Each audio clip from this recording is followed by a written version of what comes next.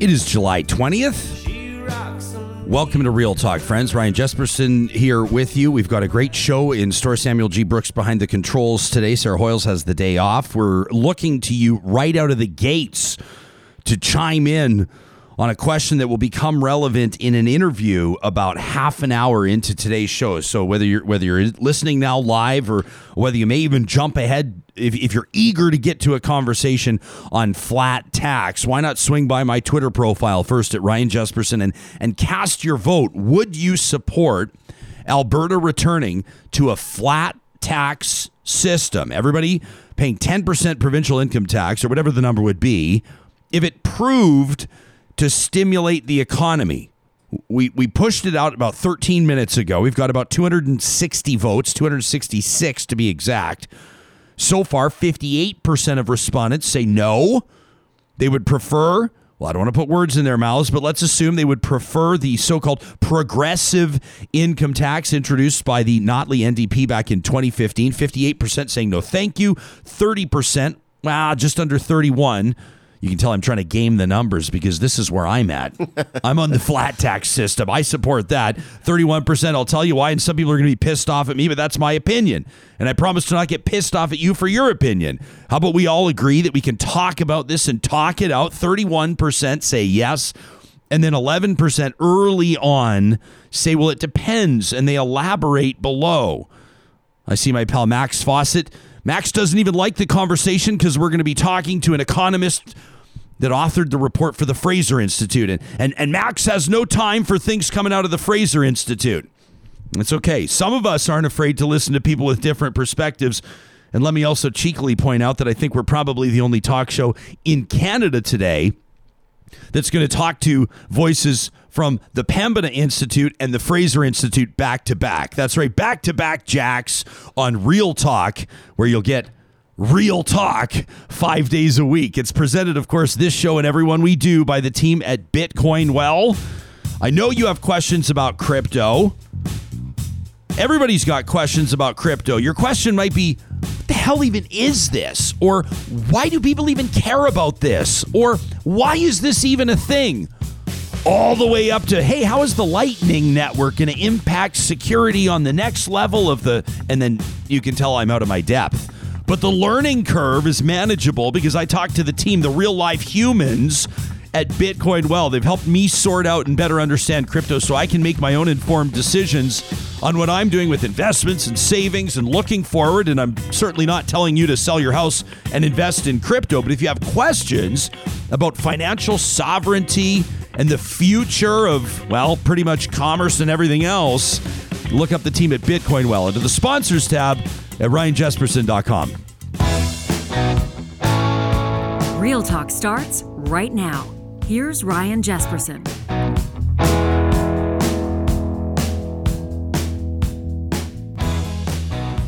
Word of the Gourd. What a great Twitter handle. Word of the Gourd this morning says, Ryan, a flat tax is regressive, and it could never, ever by itself stimulate any economy. We'll find out. We'll see what the report says. Justin says, well, this is two different questions because I've asked you this morning, would you support Alberta returning to a flat tax? And I'd love to hear from Canadians in other jurisdictions too. Let me know what you think. How do you structure it in your province or territory? How do you determine what's a fair method of taxation? I said, if it would stimulate the economy, would you support a flat tax? And Justin says, well, that's two different questions. Like, would you support free ice cream for everybody if it made me 6 inches taller?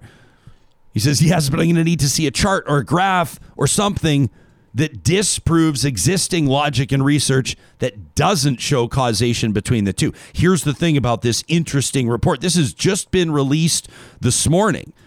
This is from the team at Fraser Institute. It's an economist out of MacEwan University. We're going to be talking to him, as mentioned, in about now 25 minutes. What happens if Alberta returns to the flat tax system? And they've crunched the numbers, and they've taken a look, and we'll see what that presentation looks like. So Justin says he'd need to see causation.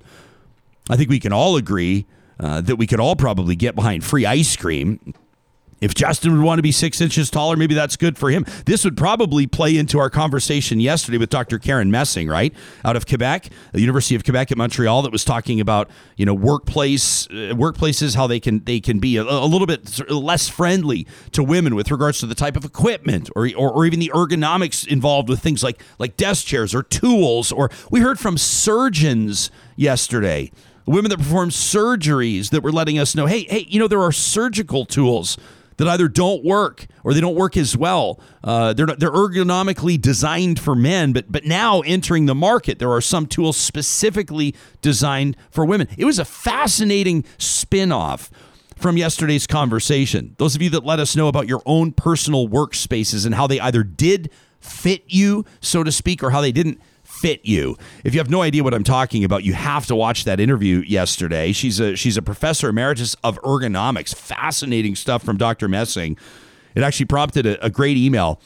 This from Mary Louise, who wrote into the show. You can get us to talk at ryanjesperson.com. Mary Louise says, I worked for a large organization for over 20 years.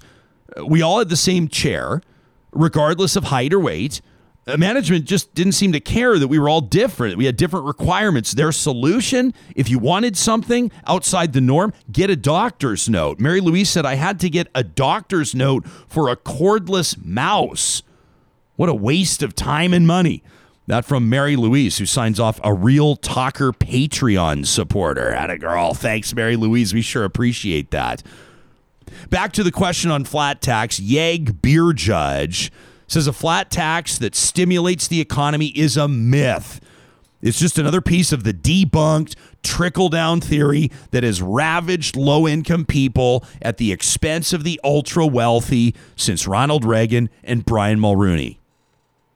That's the assertion from people that would not support a flat tax, from people that would support the progressive tax that a province like Alberta currently has in place. They would say that the wealthy can afford to pay more. And it's not fair for everybody to pay 10%, a flat tax applied to all incomes, right? It's not fair because 10% of $25,000 a year or 10% of $40,000 a year is disproportionate to 10% of $285,000 a year or $3.5 million a year. Others might argue, and it could potentially be described as a Swiss cheese type argument. In other words, holes all the way through it, because the angles of approach can pick away at the assertion that, well, there's nothing more fair than the same number applied to everybody. 10% is 10% is 10%. Now, of course, the reality is that were the province to revert to or to return to a 10% flat tax, it would hurt provincial coffers. The province would collect less tax revenue. But the argument would be that it would stimulate the economy and ultimately would be better for Albertans and ultimately for Alberta's treasury. So we'll get into this. Keep the comments coming. Please do swing on by and vote on the Twitter poll. Wine Times. I mean, look at this. Look at our audience. We've got Yeg Beer Judge and Wine Times responding back to back. Look at this. Pembina and Fraser Institute, beer and wine. Everybody gathering together on Real Talk and Conversation. Wine Times says if it reduced user fees freaking everywhere, and we're talking utility delivery fees, if it attracted and then paid teachers and nurses, if it helped Albertans and businesses and led to $10 a day daycare, sure. Wine Times goes on to say increase MLAs and cabinet salaries or pay for another doomed project? Hard no. And Saxomofo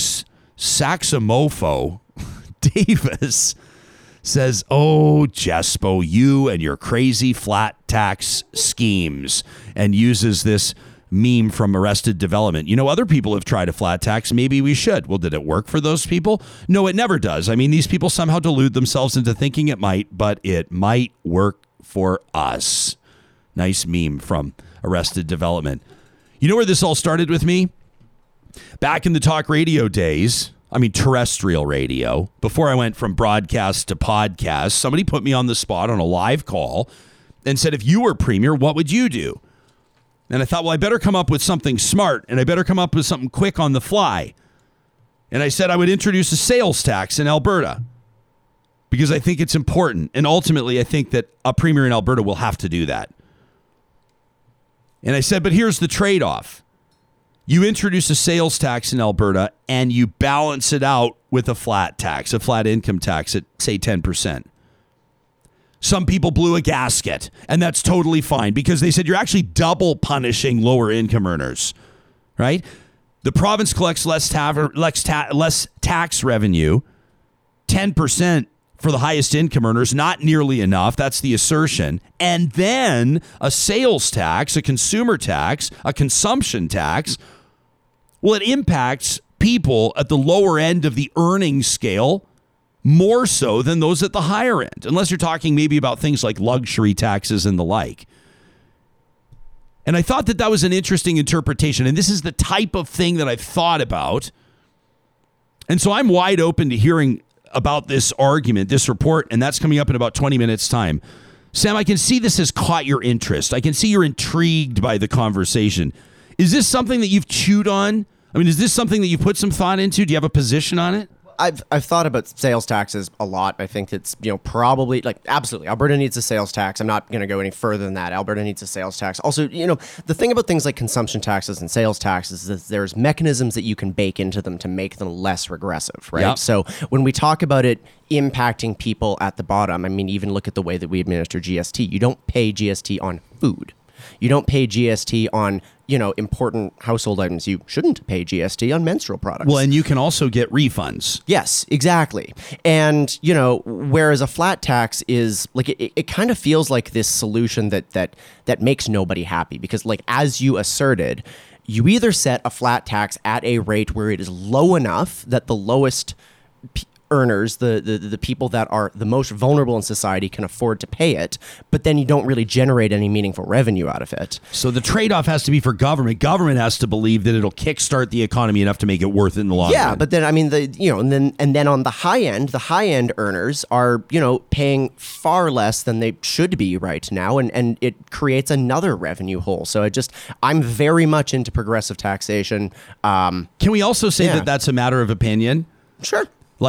For people to say, and this is, I feel, what I feel like I'm doing? I feel like I'm walking around the smoldering grounds of a wildfire.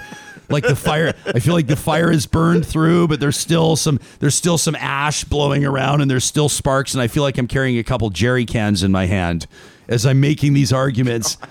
But I will say, like it or not, it is a matter of opinion. And don't stamp this on my tombstone, but it's a matter of opinion that 10% is not enough tax for the wealthy to pay, or that the wealthy don't pay enough tax. Now, I know people are going to lose it and say the uber wealthy can afford to pay way more. Jeff Bezos going to space, he can afford to pay more income tax. And you'd be hard-pressed to make the argument that big, massive, multinational corporations, the biggest companies in the world, do pay enough tax.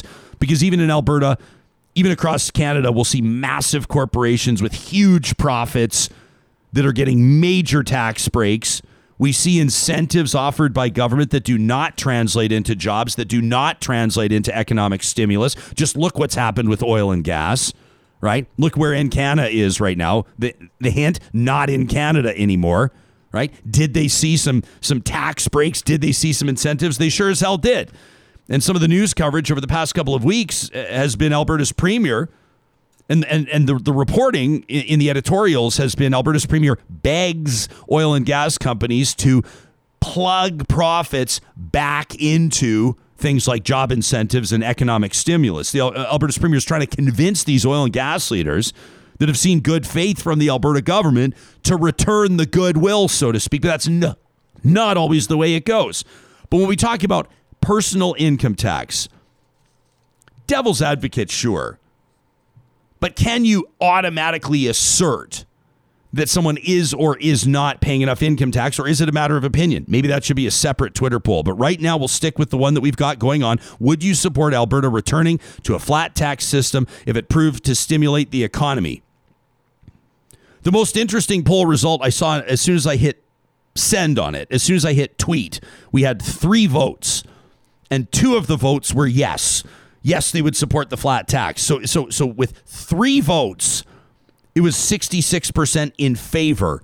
Now, since we've started talking, with 468 votes, 62% say no. The yeses are slightly dropping. The yeses are chipping away. Now at 29.9, we'll call it 30%, and 8% of you say it depends. We'll get to more of that in just a little bit. First, we're going to talk about healthy cities in the era of doorstep delivery. That's coming up in just a moment. Right now, I want to remind you that the team at St. Albert and Sherwood Dodge is ready right now. Dealerships don't have to be open. I mean, they are open as we speak, and they're probably open as you're listening to this later in the day, but they're always open online. If you go to ryanjesperson.com and you click on our sponsors tab, you'll find the logos for all of the Real Talk builders. These are the organizations that have stepped up to make sure that we can have these conversations, important ones every day. There's St. Albert and Sherwood Dodge. Right at the top, you click on the link, and there they are. New vehicles, pre-owned. You can schedule your service appointment.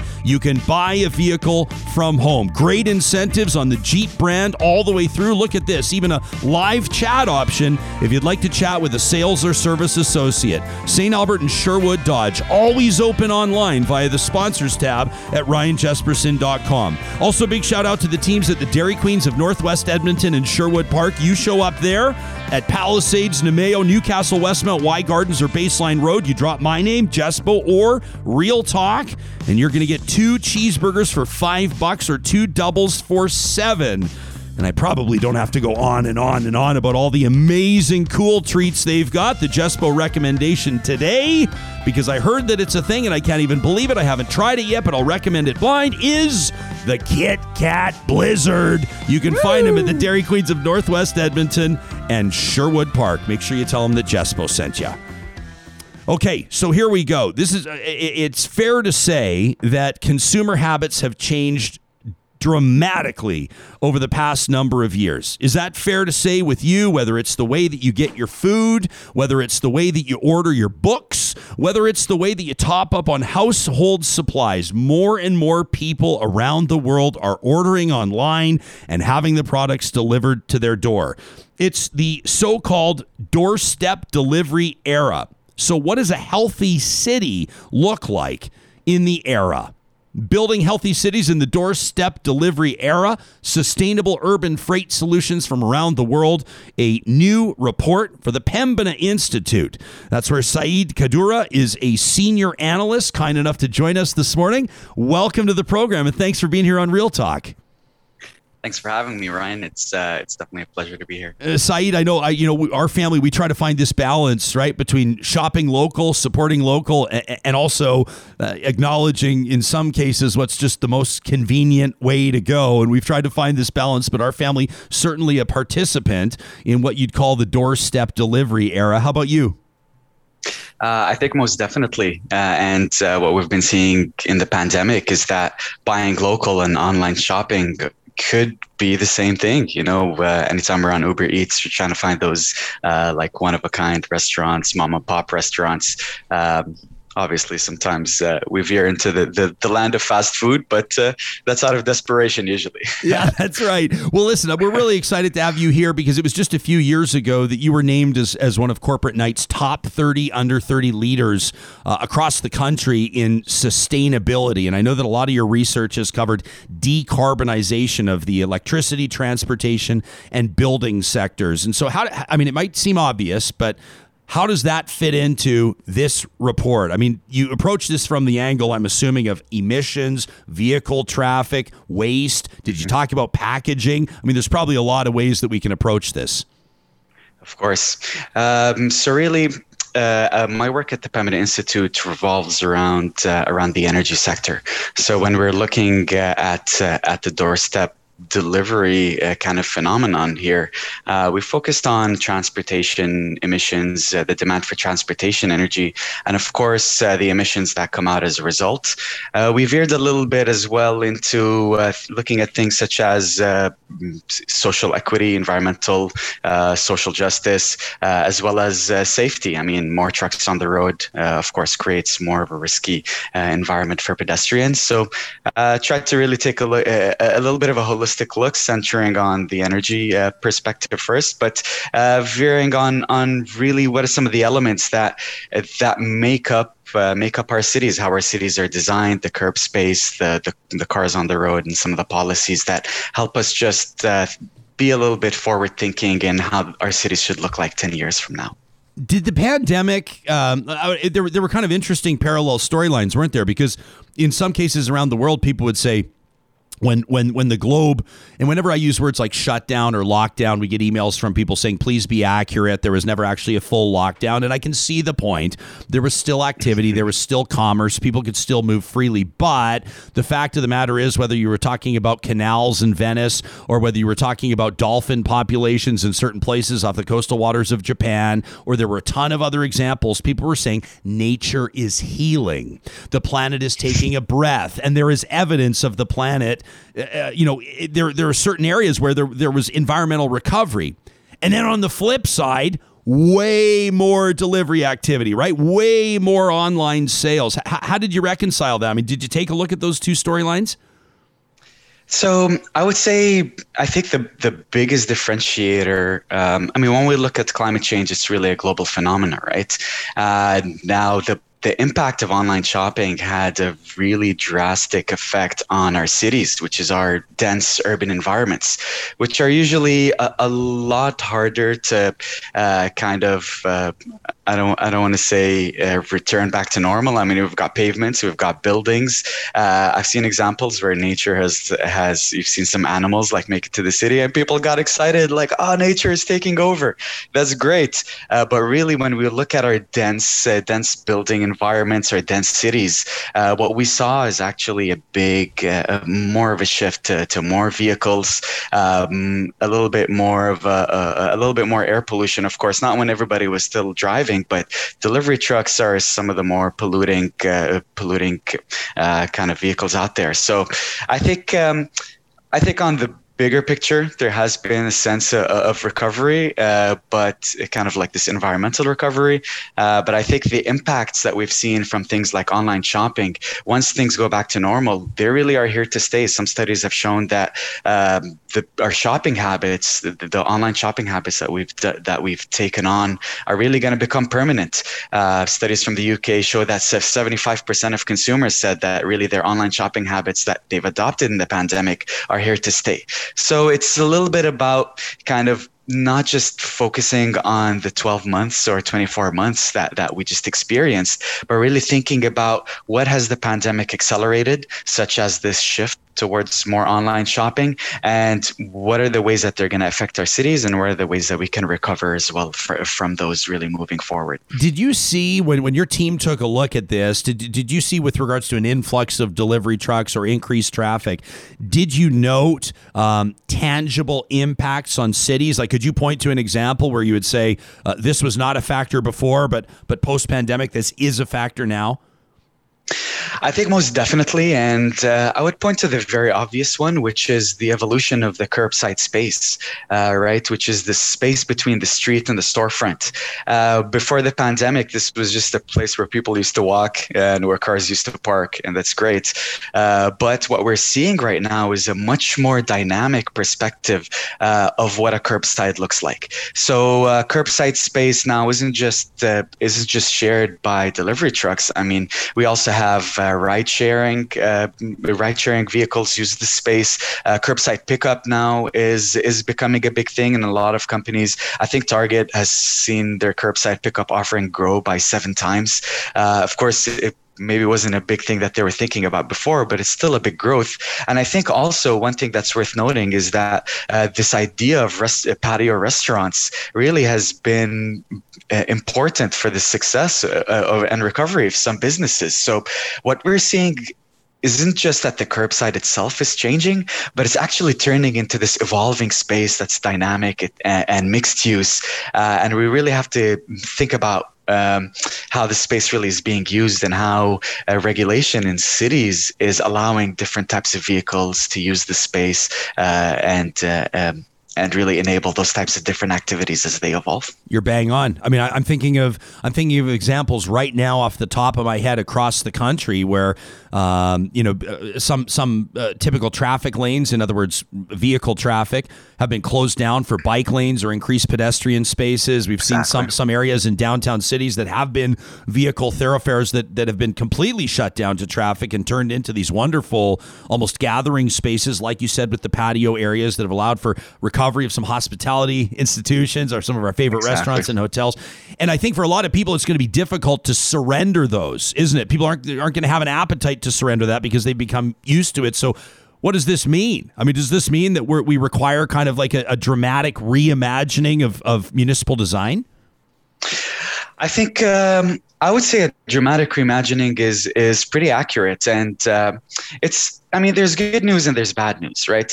The bad news is that whatever we do, whatever we take on, in terms of both managing emissions, but also managing the rising number of trucks on the road, needs to be adopted pretty dramatically.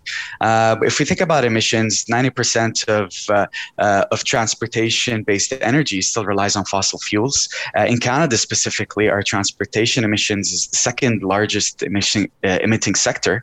No surprise after the oil and gas sector. And goods movement specifically contributes to around, it's actually the second highest emitting subsector, so transportation for moving goods. So I think whatever we do needs to be dramatically scaled. Now, the good news here is that the solutions to these problems exist, and they have been in play around the world for decades now. So things like low emission zones that allow either non-emitting or low-emitting vehicles to enter smaller delivery vehicles, for example, have been in play in London and Paris and are very popular in Europe. We already have zero-emission vehicles that exist. It's just about really cities investing both in the funding as well as the regulatory reform to make these solutions actually scale up and adoptable. And for us to really think, how could we adopt those from the perspective of city planning to start with, and not really look at them as the end of pipe, really solutions to problems that have emerged. So, Saeed, are we talking about, I mean, is it as simple as instead of a big, GMC 5-ton cube van, you've got 11 Teslas doing the delivery? I mean, is that what we're talking about? I mean, there's really three buckets of solutions. One of them is exactly like you described, zero-emission vehicles. So what I say is we want to replace bigger emitting trucks with smaller, cleaner vehicles. So that's either smaller or cleaner, or smaller and cleaner. So zero-emission trucks when possible. Also, not necessarily Teslas, but you can go even smaller. So delivery cargo bikes, as an example, which are these electric-assisted tricycles that have a basket on the front. These are becoming really popular for making last mile deliveries specifically, and they're a great replacement for trucks. So one aspect of that is really this replacing those trucks with cleaner vehicles. The other one is also around rethinking when we make deliveries and also how those deliveries are being distributed. I mean, imagine if garbage trucks collected garbage in the middle of rush hour. That would be inconvenient, right? So some cities have actually piloted doing deliveries to grocery stores after 9 p.m., times where the traffic is a little bit less. That leads to less congestion. And of course, less cruising time trying to find parking, which leads to less emissions. So there's a couple of ways that we can tackle that, not necessarily just on the vehicle side, but also thinking about how we make deliveries as well. So this is, I mean, like similar to lawmakers in California saying, hey, listen, with these massive strains on the power grid, we're asking everybody to run your dishwashers or run your washers and dryers after 5 p.m. outside of peak hours. That same sort of idea, but transplanted into a delivery methodology. I would say almost exactly, yes, of course. And the idea behind getting people to shift their electricity use to different times is it's cheaper to produce the electricity. Then it also creates less emissions because you're depending less on what we call peaker plants that use fossil fuels. So the idea is the same. In this case, what you're doing is you're thinking about your 24-hour day, thinking about when is the best time to perform this activity in a way that it's cheaper and also emits less. So I would say that's a great parallel to draw from. Do you typically see evidence that people get on board with this? Like, I guess you don't have to sell the public on things like, would you rather have more available patio space, or would you rather, would you prefer to have fewer delivery trucks downtown at noon? Everyone's going to say, well, yeah, sure, it all sounds great, right? But the business owner is going to sit there and say, yeah, but I need the courier here right now, or I've got Icelandic cod coming in fresh from the airport or flash frozen, let's say, but it needs to get here right now because my seafood special starts tonight and I need the delivery immediately. Right? You've got to get this. These may be small things and they may be described as inconveniences, or you need to be able to pivot. But at the same time, you would need the public on board, right? There needs to be sometimes we might even call it a political will or a societal will, or, does that exist, do you think? So there's a couple of things there. I think every problem, it kind of could have its own unique solution, right? It's not that we want to implement everything for everybody. So from a business owner's perspective, of course, the motivations are going to differ. What we've seen from, so you remember I was saying some of these pilots have actually been in place. So there are analyses and results on how effective this has been. And what we've seen is it's actually saved some businesses money. It's been more convenient for people to get their deliveries at different times. So I would say it really depends on the case, but what we found is typically, and one of the reasons why we talk sometimes about a green recovery is that green recovery it could be considered in some situations more equitable.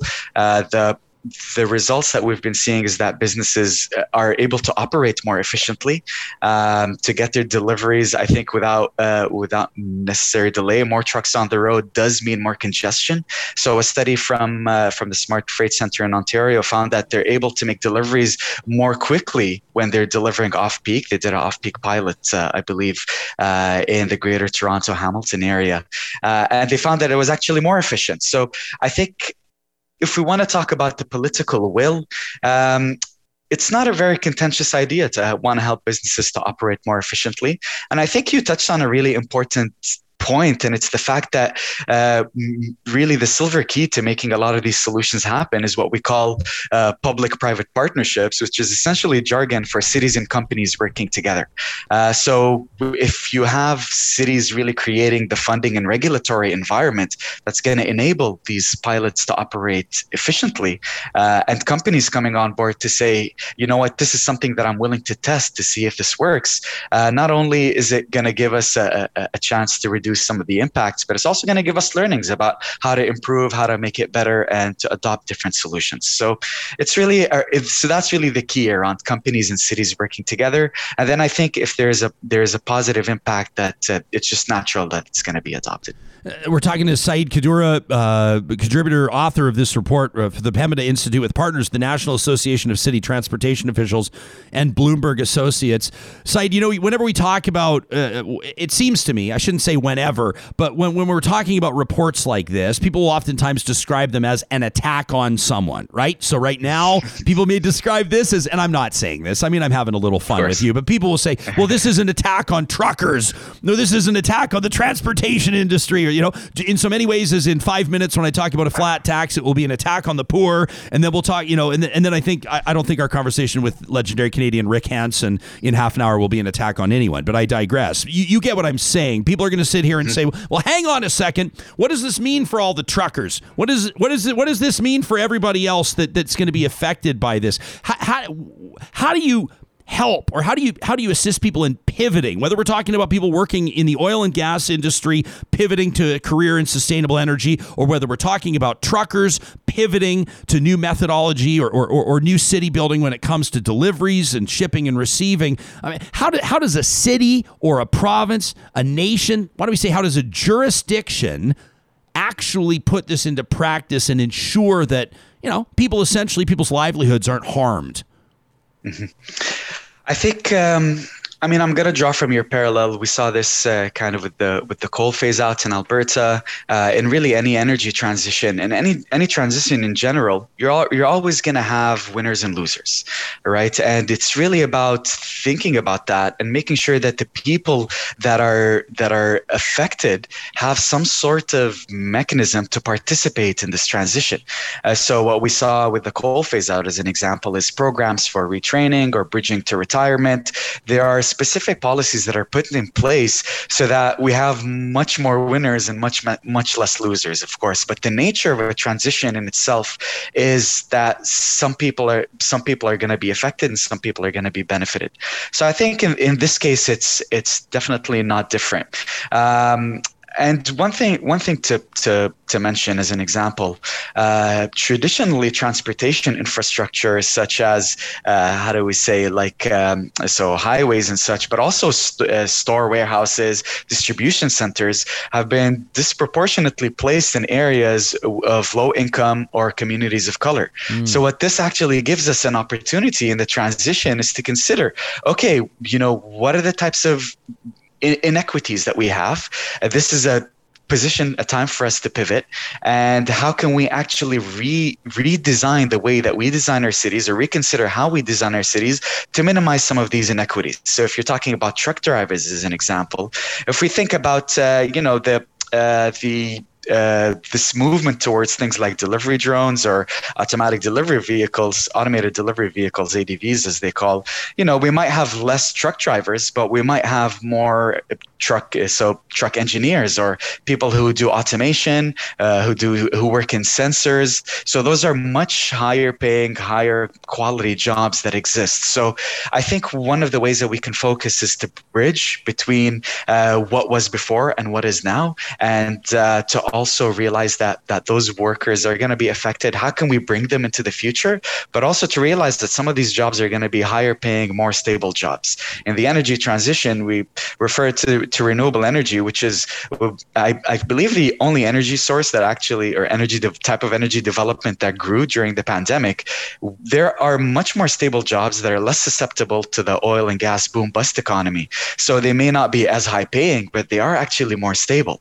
So I think we have to think about the types of jobs that are being created. Are they better jobs? Are they more stable jobs? And also to think about the people that are losing in this transition, and how can we bring them along with us so that everybody's winning. I think it's so important that you use the word opportunity, and you make such a great point about the communities typically where some of these delivery centers are located, and I mean, your team's come up with a ton of recommendations. People need to check out this resource from the Pembina Institute. You talk about delivery micro hubs and parcel lockers, digital support for businesses, and then you get into really, really big ones. I mean, we could talk for 5 hours on this, but waterway logistics hubs and subsurface tunnel networks, and these are big ones that would cost hundreds of millions, or bold ideas, and maybe even billions of dollars. And people could say, okay, well, these are actually really neat ideas and they're great, but who's going to pay for them? So how do you see some of this infrastructure being covered? Does it start with almost if I use this word, if I use this phrase side, what's going to happen? But if we took the idea of a carbon tax and applied it to things like, I know, but if we priced the carbon on things like online deliveries, is that what you'd be looking to? I mean, essentially, who pays for it?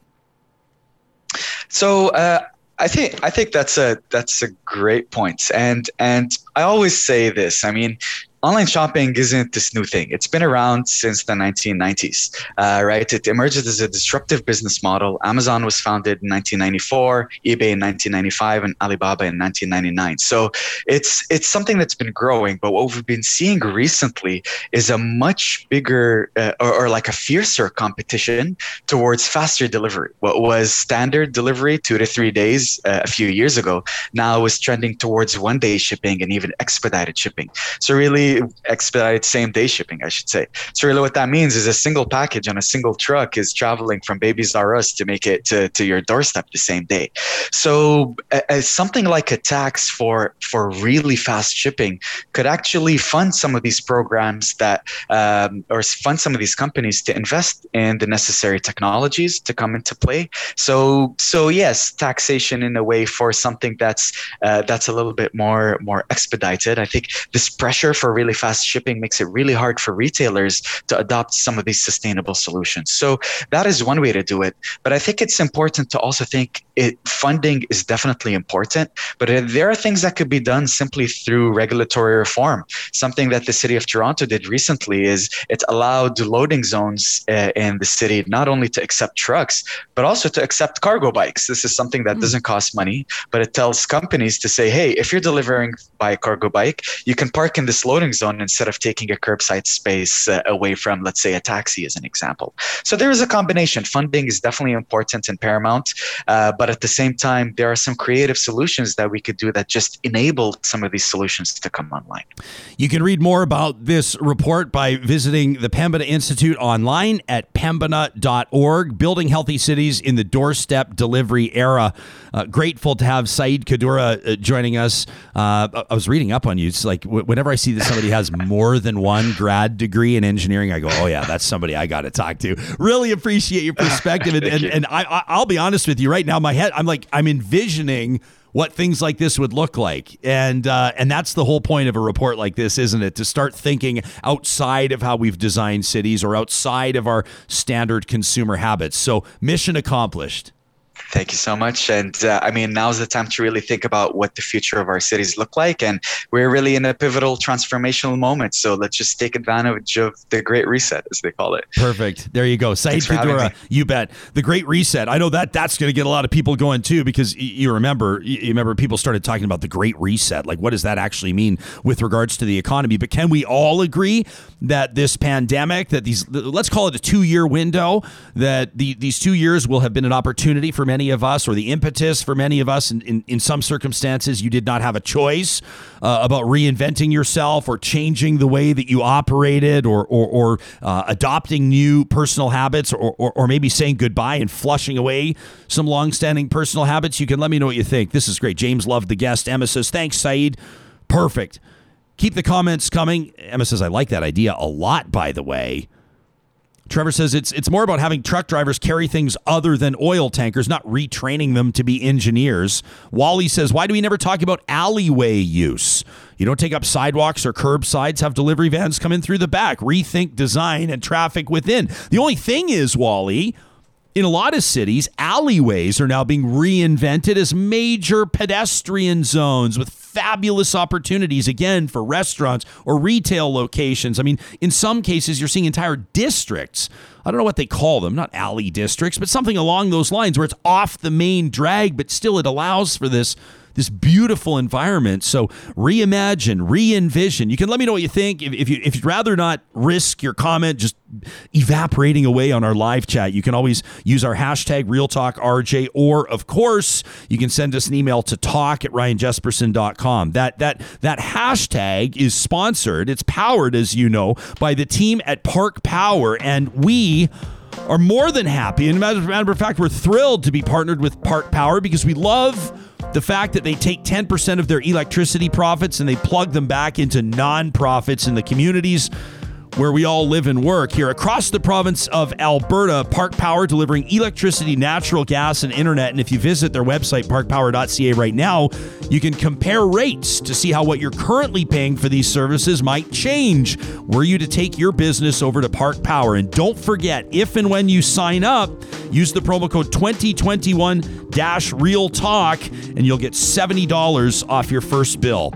Also wanted to give a big shout out to the team at Fraser Brothers. For more than 65 years, they've been Alberta grown and Alberta owned. 16 locations across the province now, including this big, beautiful store in South Edmonton. Follow Fraser Brothers on Instagram at Fraser Bros. You look back a couple of posts and you'll see this one where they announced their own Fraser Brothers branded Alberta-made barbecue sauce. I tried it over the weekend. As a matter of fact, we got into a couple different ones of them. We went with the Fraser Brothers. They know they do the butchers will put those burger patties together for you, and they're just absolutely unbelievable. I did my burgers, by the way, had some company over, and I cooked my burgers maybe for one of the first times in my life to medium. Oh. Yes. It felt very American of me. Nice. But I trusted it. Pink. Yeah. Just it's the tiniest little bit of pink, not raw, but just the tiniest little bit of pink.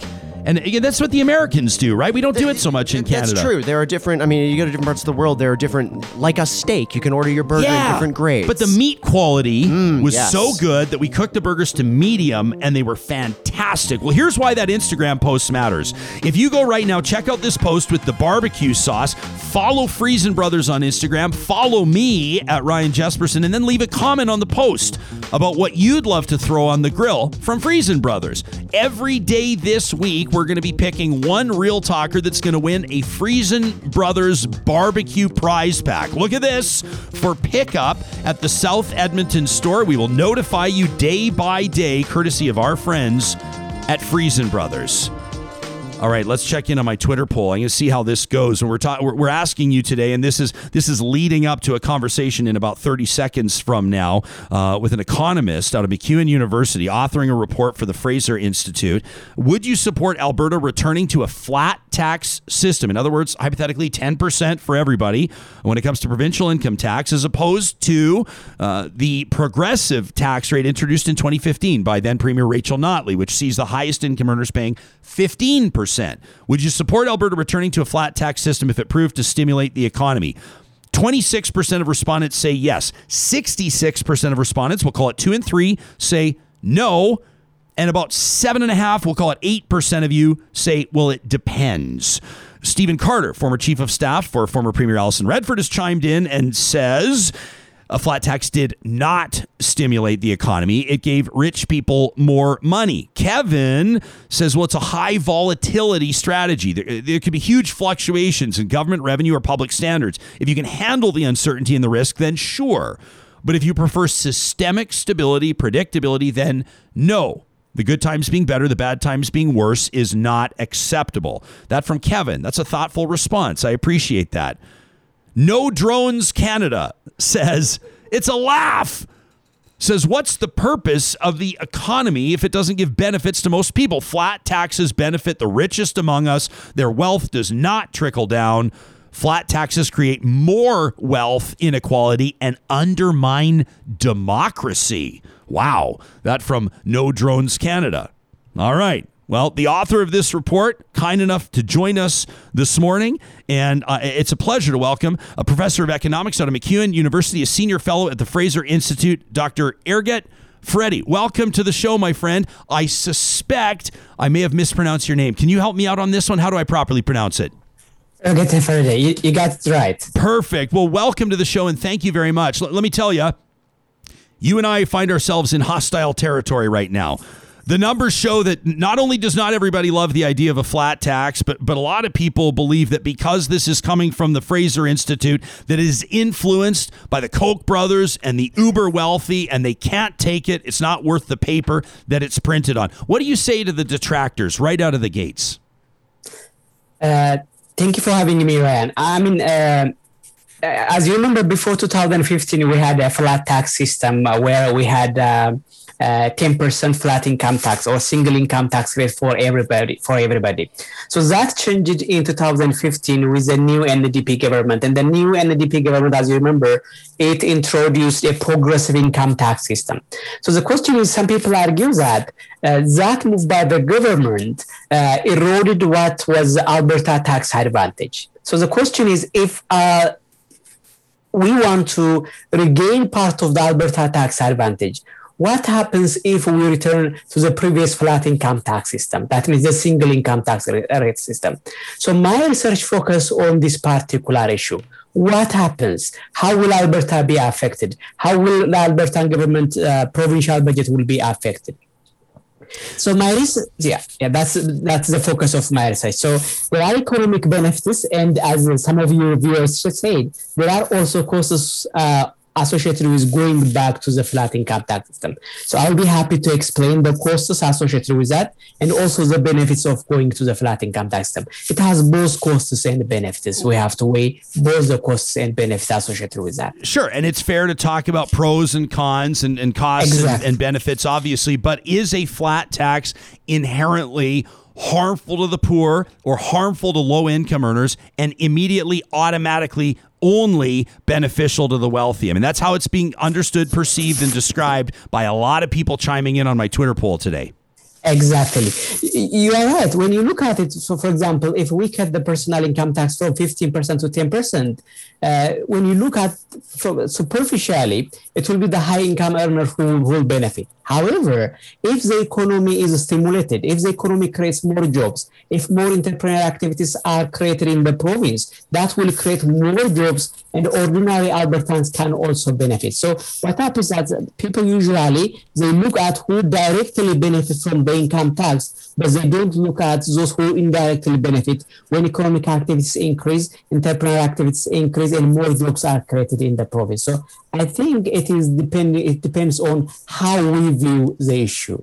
So we have to look at all issues. I can understand how people may say if a high income earner saves money on taxes, it makes more money available for either more hiring or for expenditures on luxury items that could glean larger sales taxes, etc. But you know the counterpoint, because I'm seeing it a whole bunch this morning from people saying this is trickle down. I mean, this is Ronald Reagan 101, and it's been disproven many, many times. It doesn't work. Trickle down does not happen. What would you say to those people? It's a good point. It's a good question, Ryan. One of the most important challenges of selling the idea of reducing any income tax, if you want to reduce any income tax, is very challenging because people see only one side of the problem, one side of the issue. So the same applies for income tax. So in my research, when I have found that when income tax rate is reduced, more economic activities occur, more jobs will be created, more entrepreneurial activities will be created. As for example, entrepreneurs, they can take more risks, they can invest more. All of this will stimulate the economy and create jobs. So when more jobs are created, who will benefit? Of course, ordinary Albertans can benefit. Yes, when you look at it at first, it looks like it's only beneficial for high-income earners. But when you go deep into the problem, deep into the issue, in fact, ordinary Albertans also can benefit from such a policy move. Okay, so why don't we talk, if we're going to say the costs and the benefit of the pros or the cons, why don't we start with the pros first? Why don't we start actually by understanding the landscape? What does your report show would be the budgetary or the revenue implications for the Alberta government were it to return to a 10% flat tax? What would that mean for Alberta's bottom line? It would obviously take a hit.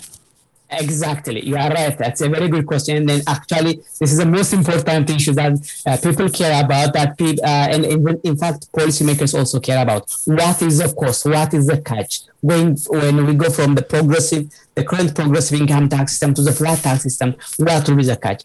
Now, in my research, I assume, for example, if the provincial government gradually returns to the flat tax system over a 4-year period, so by cutting, let's say, from 15% to 14% the first year, from 14% to 13% the second year, from 13% to 12% the third year, and from 12% to 10% the fourth year, in the first year, the provincial government will lose about $16 million. So that is not that much. But at the end of the reform, the provincial government will lose about $1.36 billion. So you are right, there is a revenue loss. There is a budgetary implication. But when you look at this in perspective, this is roughly 9% as compared to the no-base scenario. So when you compare the revenue loss, which is around 1.36 or $1.4 billion, and the main economic benefits that come with the tax move, this revenue loss is marginal. It is not cheap, of course, but it has economic benefits. But the loss is roughly about $1.4 billion. That is a budgetary implication.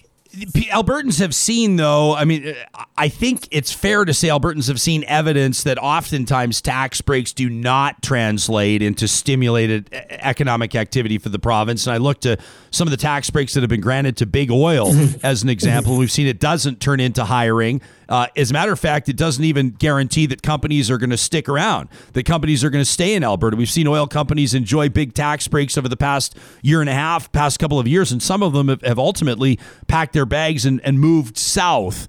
So what would lead the general public to believe that it would be any different on an individual or personal income tax level? A very interesting question. The issue is if you look at it from a business perspective, income tax is only one of the elements they take into account. So if you are, for example, investing in the energy sector, yes, the tax rate matters. The corporate income tax matters. The income tax rate matters. But these are only one of the important issues they take into account. They look at also other issues, other important factors play a significant role in the decision making of businesses. So when we reduce the income tax rate, boom, it doesn't automatically increase the business activity because other things have to be taken into account. So my study suggests that if other things remaining the same, for example, if other things remaining the same and we reduce the income tax rate, then we can see an improvement in economic activity. We can see, for example, if the income tax rate is low, corporations may want to locate themselves. The head offices will be located in Alberta. With that comes jobs, for example.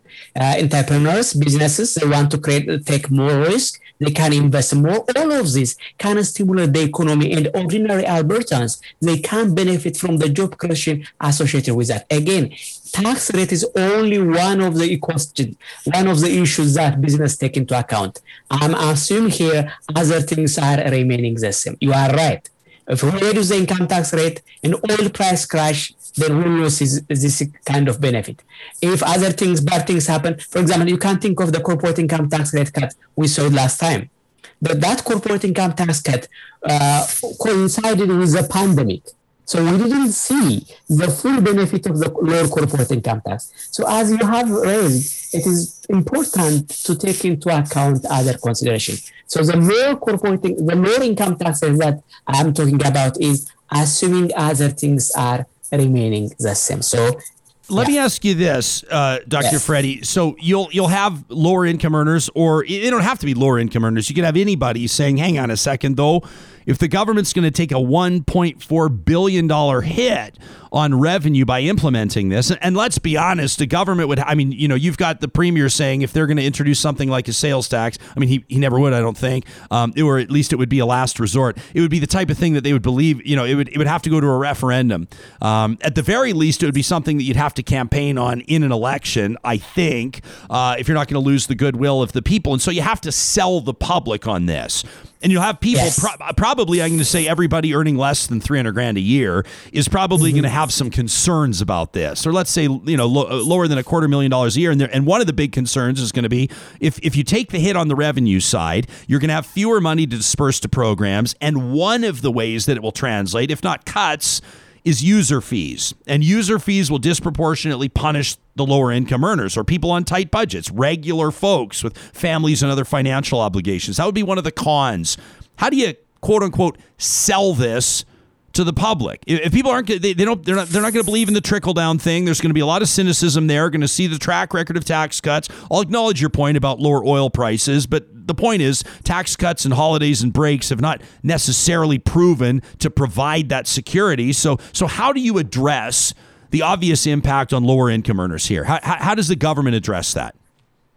I think this is a legitimate question. This is a legitimate concept, particularly now. The Alberta government is in the red. We are in budget deficit. We have been for a while.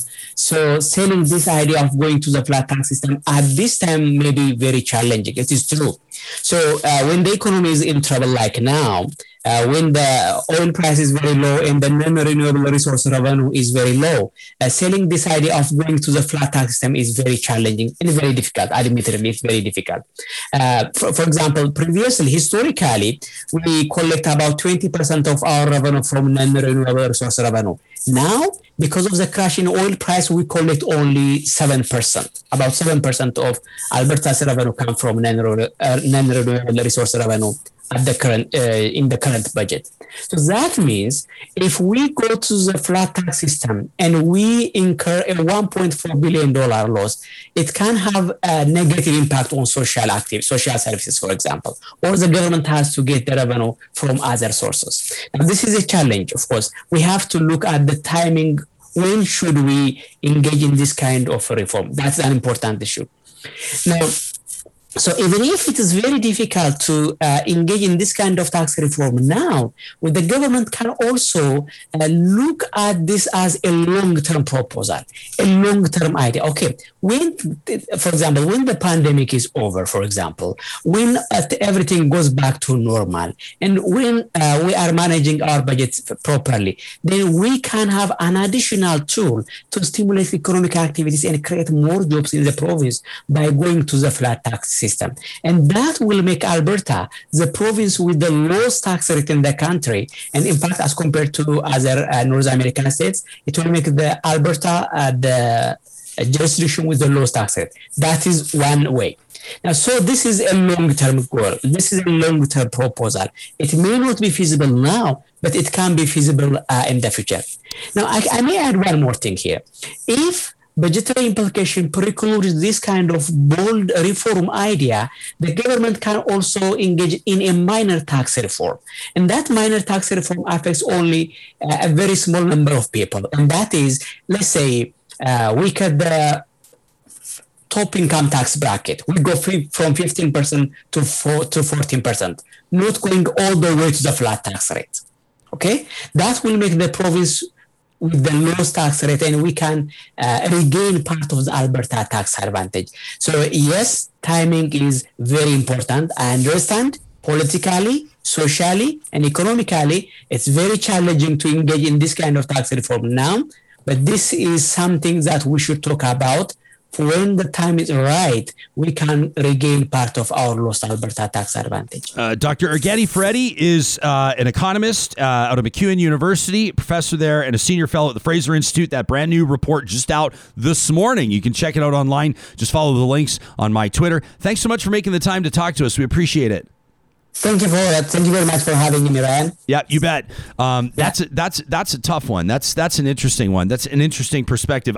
I would say politically, the toughest sell would be, like he says, a slight break in the highest tax bracket, or a slight break in the highest tax bracket alone from 15 to 14%. Political opponents to this government would be salivating. I mean, it would be worth it for them, for the government's revenue to take a hit, for the government, the conservative government, to implement that policy, wouldn't it? Because what's the spin? What's the messaging on that? They only gave a tax break to literally only the highest income earners. I don't know about that one.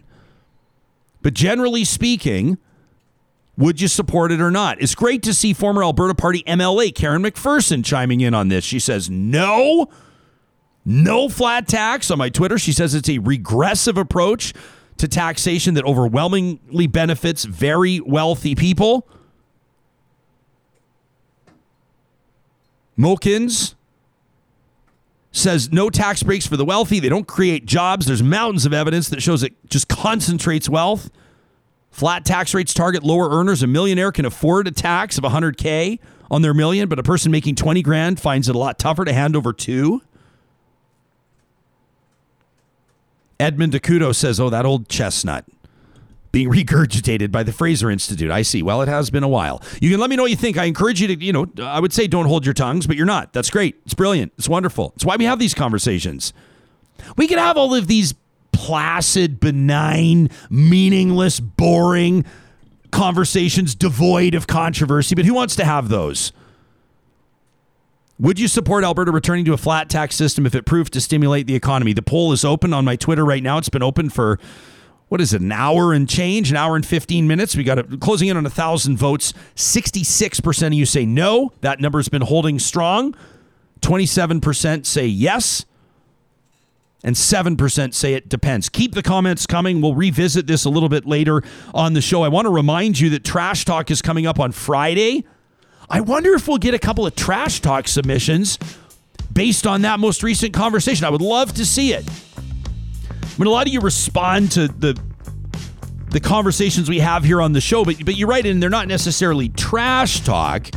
For example, I got an email here from Sandy on forest management agreements, logging in Alberta's forests, and we're going to get to that a little bit later, but it's not a Trash Talk email. It's just like logical and laying out some points. But if you want to blow off a little steam, send your rant to us. The shorter, the better. to talk at ryanjesperson.com. The team at Local Waste loves to talk trash. They've been doing it for more than a quarter century, locally owned and operating right here in Western Canada. The call out is on two fronts. Number one, if your business could stand to have a better relationship, maybe see more benefit from your partner here, whoever you're dealing with, to get your garbage bins handled, visit localwaste.ca, reach out to their team. They love to help you get out of bad contracts and design something that works better for your small business. The relationship with Local Waste will grow as your business grows. And on the flip side, if your community, if you're an entrepreneur and you see an opening for Local Waste in your community, they're always looking. I mean, they've just added some new partners in Saskatchewan over the past number of months. You can check out their social media for details on that. They're always looking for partnerships on both sides of the coin at localwaste.ca. I'm absolutely thrilled to welcome our next guest to the program. It's sometimes a rarity. It's a cliche, to be sure, unless it fits. But it's oftentimes a rarity where you could look across an entire country and say, this guy literally needs no introduction. As soon as I start to describe him as the man in motion, you know exactly who I'm talking about, don't you? He's a 6-time Paralympic medalist. He undertook an epic 26-month, 40,000-kilometer journey around the world in his wheelchair. He's the founder of an organization committed to creating a world without barriers for people with disabilities. Of course, I'm talking about Rick Hansen, making his Real Talk debut. What a thrill to have you here, my friend. Thanks so much for making time for us today. Hey, thanks, Ryan. I really appreciate it. What an honor. Thanks for having me in. Well, I can tell you. Can I tell you something personal? There's a family connection here. My brother Kyle, who's a theater actor out of Vancouver, was so blessed and so lucky to play you in the theatrical production of Rick, of course, which toured right around the time of the 2010 Vancouver Olympics. And so we as a family have long admired your accomplishments, and it really means a lot to have you here on the show. Oh, well, thanks, Ryan. And hey, listen, say a big hi to Kyle for me. He's an amazing young man, and it was fantastic to have him play, my role, but more importantly, that the whole Manitoba Youth Theatre brought that story to the next generation and right across the country. We were really honored. Yeah, no kidding. Well, Rick, we've been talking about Disability Pride Month this month. We've had so many different angles and opportunities to address some of the barriers that folks face, and as well as some of the many wins that people are experiencing. We've met so many inspiring people. When it comes to, let's say the timing of this, and I want to talk about your partnership with Athabasca University and their Power Ed program in just a moment. But how does a guy like you, a high profile, a celebrity essentially, one that has inspired millions of people, what does a month like Disability Pride Month mean to you?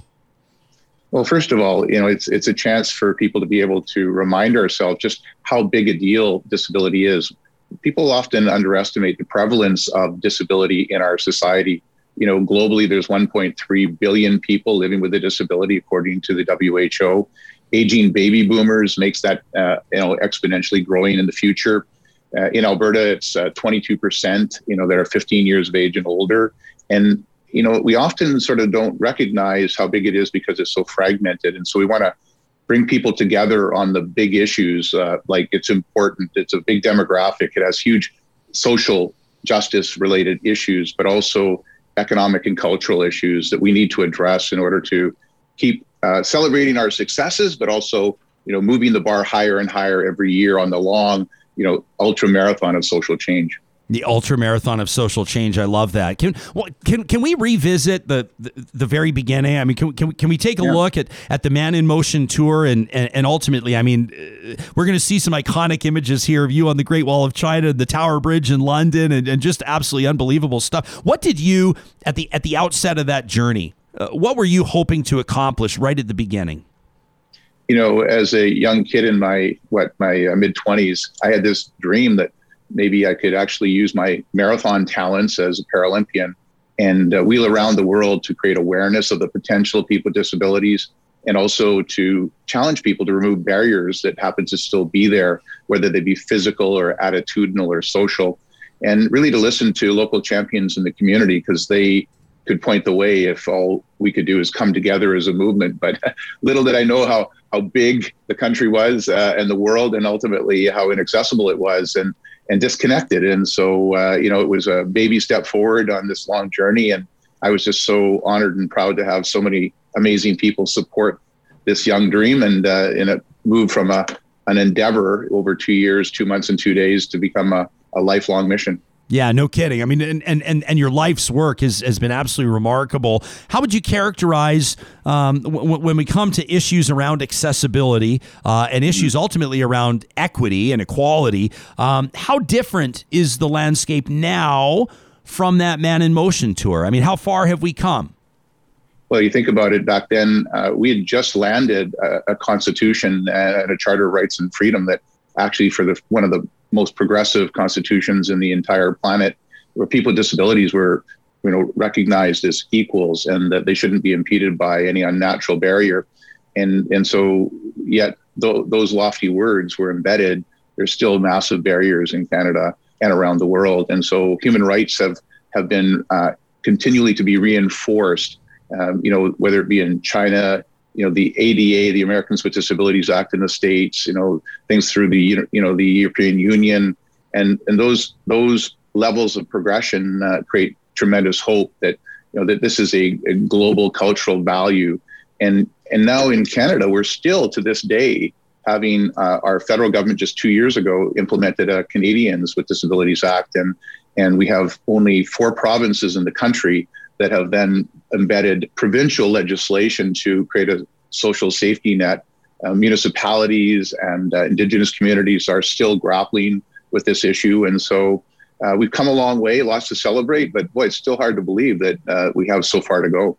And what do you think it is, Rick? I mean, with regards to why some of these barriers still exist, it's not as though people aren't aware of them. What are some of the biggest challenges to actually impacting meaningful change? I think, first of all, everybody tends to associate, disability with perhaps a body part or some clinical diagnosis, either, what's the symbol of disability that we see in today's society everywhere? It's the iconic stick man in a wheelchair, but what about someone who has, a visual challenge, whether they're blind or, they have low vision, or hearing challenge, whether they're deaf or hard of hearing? What about someone who has an invisible disability that's not so easily identifiable? And so what about people who have temporary disabilities, or those who are in the family or connected? Over 50% of people have had some either temporary or permanent disability, or live with someone who does. And so it's, how do you figure out how to make that a big deal so that people recognize that this isn't a marginalized issue? Secondly, I think the other side is that there's always that, we're coming in a very short period of time in our history from an old model where people with disabilities, if you had one, you and your family were kind of in trouble and to be pitied, and there wasn't a lot of opportunity. And in today's world, the expectation is that that you truly can fully participate in society. There's all kinds of amazing possibilities if barriers are removed. And so that psychology is shifting and expectations are changing rapidly. And then also it's one of those realities where we think about the problems that you think that it's a huge issue related to cost. Costs are big barriers. So, well, it's too expensive to make all these places accessible or include people with disabilities. But people don't actually look at the costs of confinement, about the existing constraining or restricting policies, massive unemployment, lack of opportunities to be a consumer or fully contribute, volunteer, or work in the workplace. All these restrictive, difficult realities to get disability supports just to survive. And so those levels of awareness still aren't coming up to levels of government where the leadership truly gets it. And our community is still a little too fragmented to be able to come together. There's still a lot of cross levels of interest. And so our goal is to get a lot of these big barriers where most people can actually, identify with the solution and come in without giving up the other micro concerns that they might have, which are many and valid. It's so, I'm not necessarily comparing these two scenarios, although there probably are comparisons that could exist, but it's the same sort of a thing when you talk about affordable childcare or you talk about some sort of subsidized childcare, and people will say, well, what's it going to cost and how are you going to pay for it? And people will say also, what's the cost of not having it, right? Look at how it keeps people out of the workforce. Look at how it stops economic stimulus. And I would imagine you could make the identical argument here. I mean, in a way you just did. Well, for sure. There's about 500,000 people in the workforce ready, willing, and able to be able to come in and participate and engage. Just imagine the turnaround opportunities that has. Consumers who are willing to engage and participate as well fully if you're open for business, or if you're thinking about product innovation to meet their needs and ensure that they can fully engage in society. Global market opportunities in multi-billion-dollar industries. Global tourism as COVID re-enters. And then, of course, about $17 billion to the local, tax realities, either municipal, provincial, or federal, if people are really engaged. And so those are massive returns. If you start thinking about those. What's the 17 billion, Rick?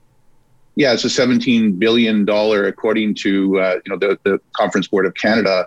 If people with disabilities by 2030 were able to be engaged, in the economy and, in the workforce, that's the turnaround, it happens because why? Well, people are able to move forward and be engaged in our society. And so I think the reality is here, Ryan, is moving people from the old kind of just the charitable model, which is, way back pre-my tour, and even beyond the human rights model, which is so critical in today's world, but also thinking of the economic and cultural value proposition, that actually comes forward. Because if we do the right thing, it's not just the right thing, it's also massively beneficial for our economy, for our culture and our society. Some of the greatest innovations, that you can deliver for making the world better and more accessible for people with disabilities, it's good for everybody. And so why not? Yeah. You know what? I've often said, it's kind of unfortunate sometimes that you have to make an economic argument for something that may be described as a social investment to get people on board. But there's absolutely also nothing wrong with pointing out that there are huge economic benefits to lifting people up and to encourage, to providing those platforms, those incentives of that funding. Well, exactly. And also you have to think about this too, is that expectations back in the 70s and 80s have shifted dramatically for people with disabilities and their view of what's possible and what they think is an appropriate human right. And when we put standards in place, which bedrock those expectations of the time, 10 years, a decade, 2 decades go by, and guess what happens? People's expectations shift, and also so does technology, innovation, product development, new systems and opportunities. And so today's standards can become tomorrow's handicaps. And so the innovation side, when you actually keep people thinking about the outcome, their creativity and energy, doesn't get stymied by some old standard or benchmark. The goal is to get to and beyond that line and keep going, because that's what humans do, if you let them and if you create the framework for that innovation to thrive. Rick, how would you, we've got audience members here, like Carrie is really engaged right now on our live chat, watching on YouTube, and says, wants me to ask you about the Canada Disability Benefit and the Accessible Canada Act. We did hear from one of our expert guests last week that said that the Canada Disability Benefit really excludes a lot of persons with disabilities. How would you, I'm asking you sort of a massive question here, so approach it as you see fit, but how would you characterize how different levels of government, and maybe in particular the federal government, is doing on this file right now? Yeah. Well, first of all, I think the reality is that Canada, we have to recognize, we're a confederation, and this multi-levels of jurisdictional responsibility, it's a huge handicap if we're not working together to build bridges and harmonize and to try to get it right. Because the federal government will do their part, but it still requires the provinces and municipalities and Indigenous communities to be able to do their part.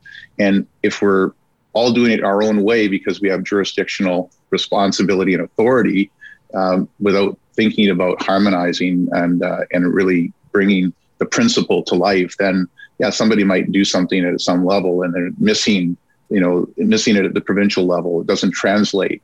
And in the area of disability, that's not acceptable. And Canada needs more bridges to inclusivity and harmonization than we do barriers.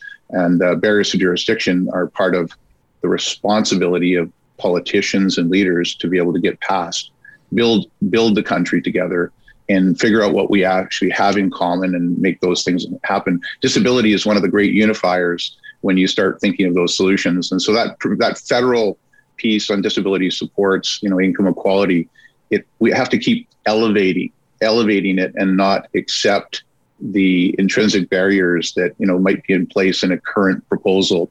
And that's up to the disabled community to come together and keep pushing hard.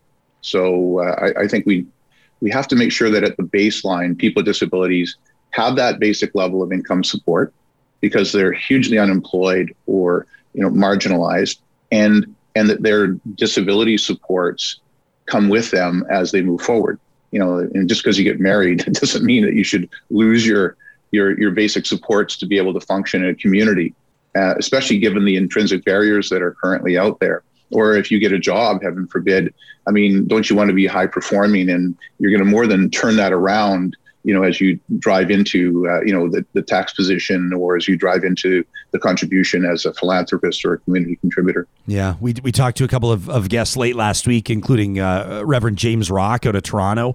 And he wrote a piece, I think it was in the Star or the Globe. I can't remember who published it, but he wrote a piece on this, how he said marriage equality continues to be denied. Marriage equality does not exist for people with disabilities in Canada. He talked about that. I had no idea, Rick. I had no idea that if people with disabilities were to enjoy the emotional connection and love and real life and what we would assume to be a basic human right to cohabit with someone and to build a life together, that they lose their benefits. That was one example that I think blew a lot of people's minds.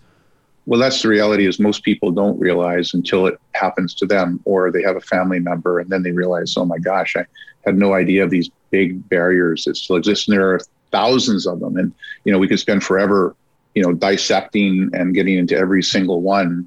But, from my perspective, I'm trying to, get people to come together, elevate on some of the big ones that converge, and definitely ones that we can actually influence going forward together. Rick, do you have a personal opinion on what income support should look like? I understand that we can talk about federal incentives and provincial incentives. I'm most familiar, although I'll acknowledge that probably not familiar enough, with the assured income for the severely handicapped in Alberta for AISH. But I also, of course, know that there are federal supports available. There's been a lot of talk, I think probably more than ever before, as a result of the pandemic, about things like a universal basic income, a UBI, which I know a lot of people would like to see as a significant part of a political platform next time there is a federal election. Do you have a personal opinion on what appropriate income supports look like? Yeah, I think that's reality. There should be a universal, disability income, and it should be identified at a reasonable level that makes sense for, people and the conditions and situations that they're living in. And that shouldn't be negotiable, as well as the disability support side. Also, think about the hoops that people have to go through. The system is often built on the expectation that somehow someone is going to, build the system, like 99.9% of the population, they're just like totally focused on just surviving and getting out there and doing the best they can. And they're totally honorable. And so why don't we get the red tape out of the way and give people a sense of trust and responsibility. And ultimately, there's some innovations in place that really force us to think globally. Australia has, a disability, supports program where they've actually targeted the supports to people with disabilities and their family, quote, caregiver or designate, and they get a chance to navigate through the system to purchase and acquire the supports that they need. And what does that do? That creates a much more responsive consumer, client customer responsibility. If you're getting the right services, you're gonna fund it. Or if you're getting the right products in the right way with the right, provider, you're gonna acquire that support. And so I think there's some really interesting things to think about for Canada as we go forward. We don't need to sort of put our head down. We can look globally for some successes and inspiration, and then craft our own next generation levels of support. But also think about it. If you're a youth, in most of Canadian structure, from a provincial point of view, you get a fair bit of support, a fair bit, along the way. And then you reach a certain age where you're no longer classified as a youth, and you're in significant trouble. I get calls from all over the country families desperate for, how do I my child, who has serious and severe cerebral palsy, and they need transportation, and we've had our income support to be able to fund an accessible van. That van has been operating for over 20 years, and it's now on its last legs. They've just crossed the boundary between being a youth and now an adult, and their funding is gone, and we can't find anywhere to find those levels of support. How does that work? I mean, that doesn't make any sense at all. Well, why is that? Well, it's because, people are fragmented into these silos, and they're not thinking about the whole human being on their journey, from youth, into aging, and aging with dignity. Yeah. Dignity is such a huge part of that. Rick, we're really proud here on Real Talk to partner with Athabasca University, and I know you are too, with their Power Ed program. Can you tell us a little bit? People can check out more at powered.ca, but the Rick Hansen Foundation Accessibility Certification Program. Can you take us into this and describe how buildings would get awarded the RHF, the Rick Hansen Foundation Accessibility Certified Gold? How do they achieve this? Yeah, Ryan, one of the big barriers out there, aside from awareness about disability being a big deal, is the built environment. Humans build the built environment for humans and the places we work, live, learn, and play. And so those places, when they're being built, should be built, with the principles of universal and inclusive design, the most benefit for the most people, so a building could be fully used and functional. And unfortunately, with the area of disability and accessibility and inclusion, that's not the norm.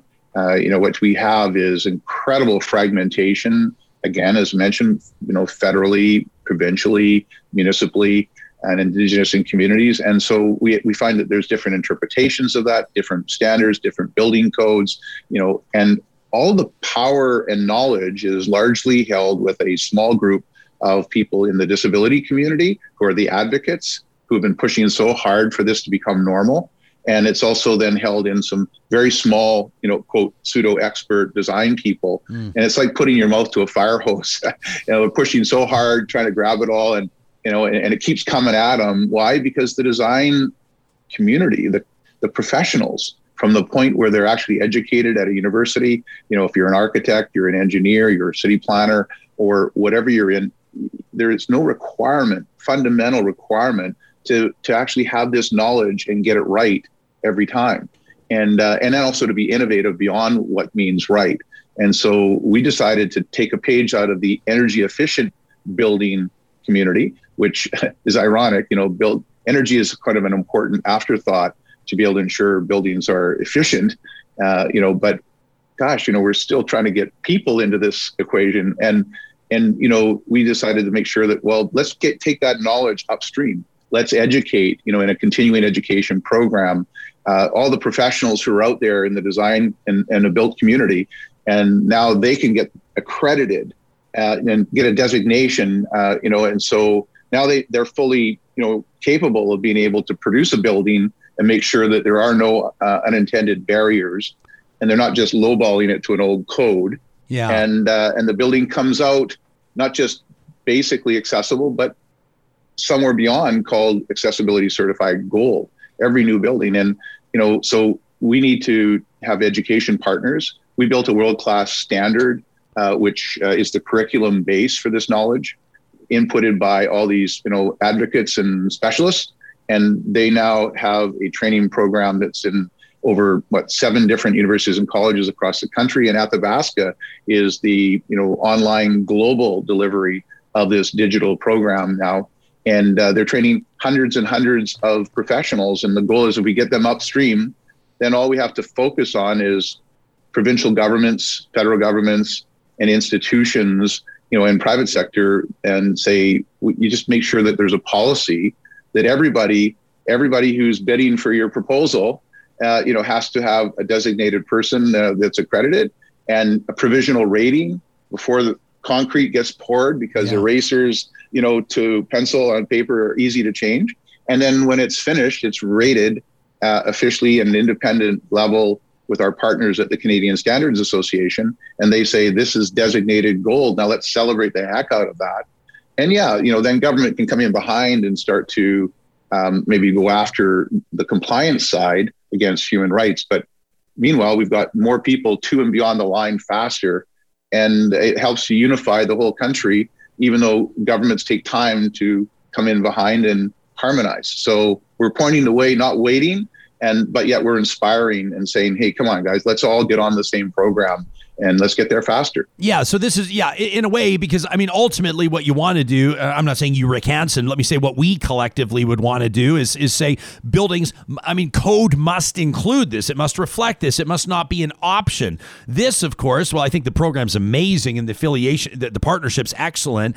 It does require some sort of a personal or corporate initiative, right? And I know you'd probably love to take it so much further.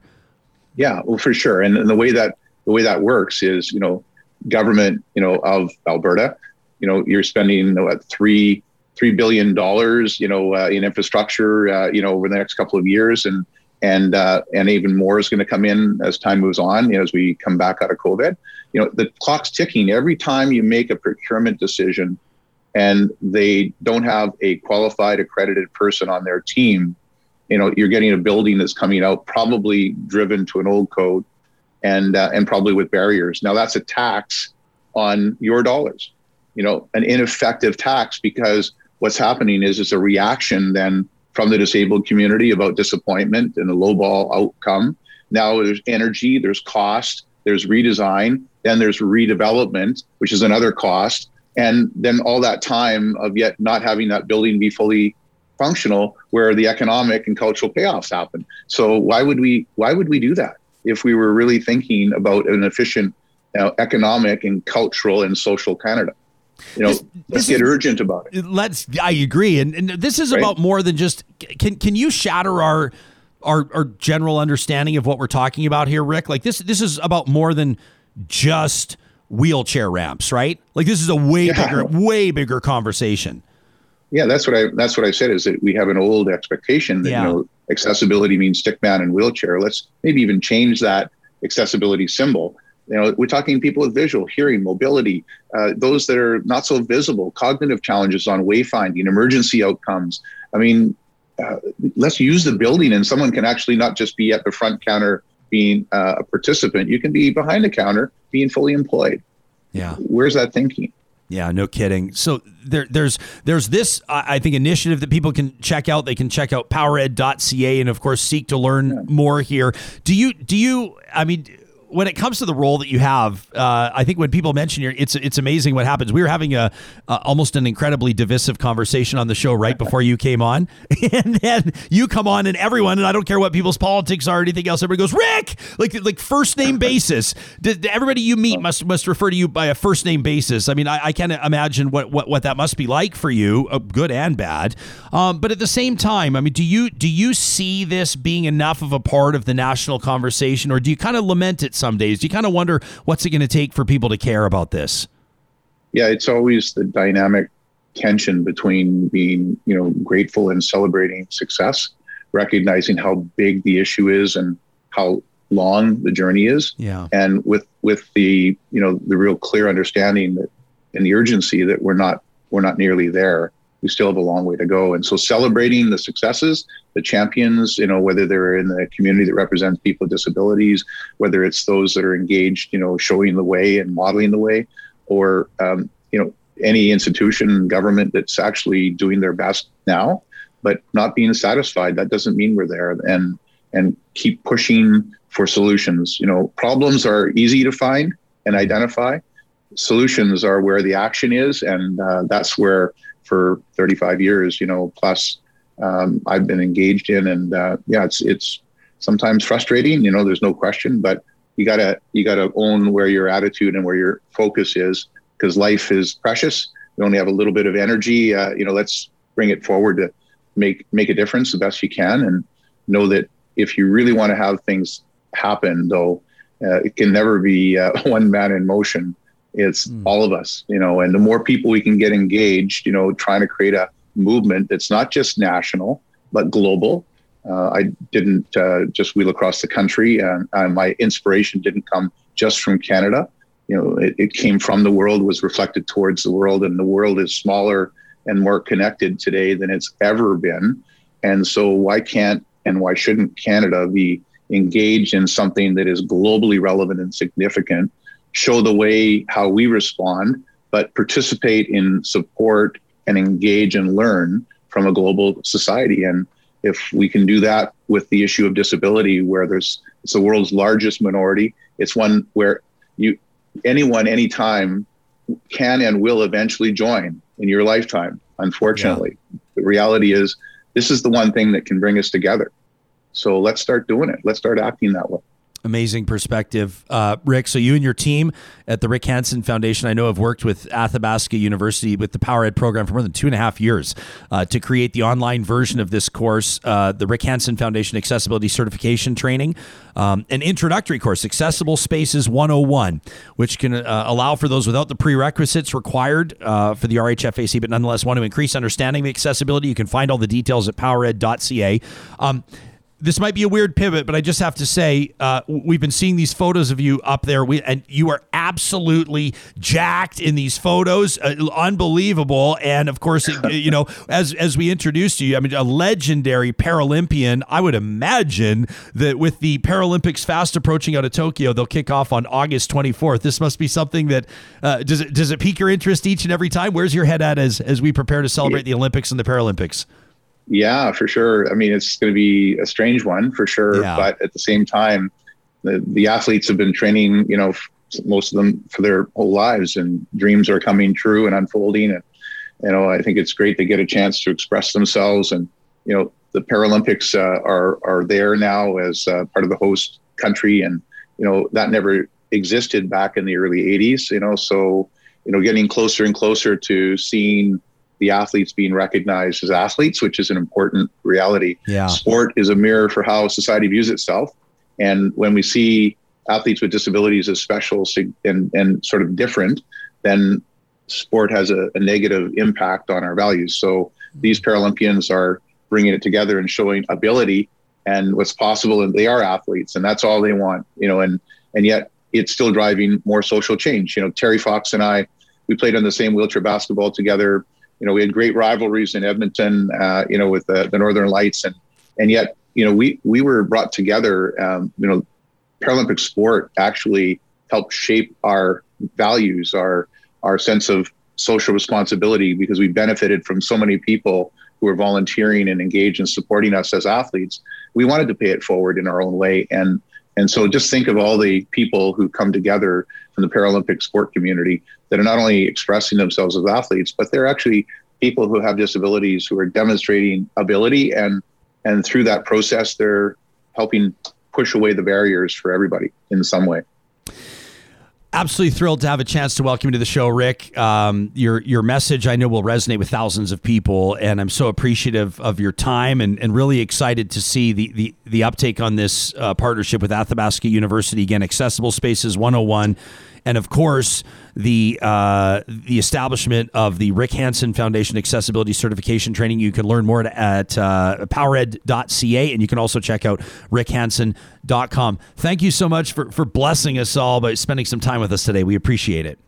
Thank you, Ryan. Keep up the great work and stay out of Cal for me, okay? I sure will, Rick. Thanks very much. I know he's watching this. Yeah, you bet.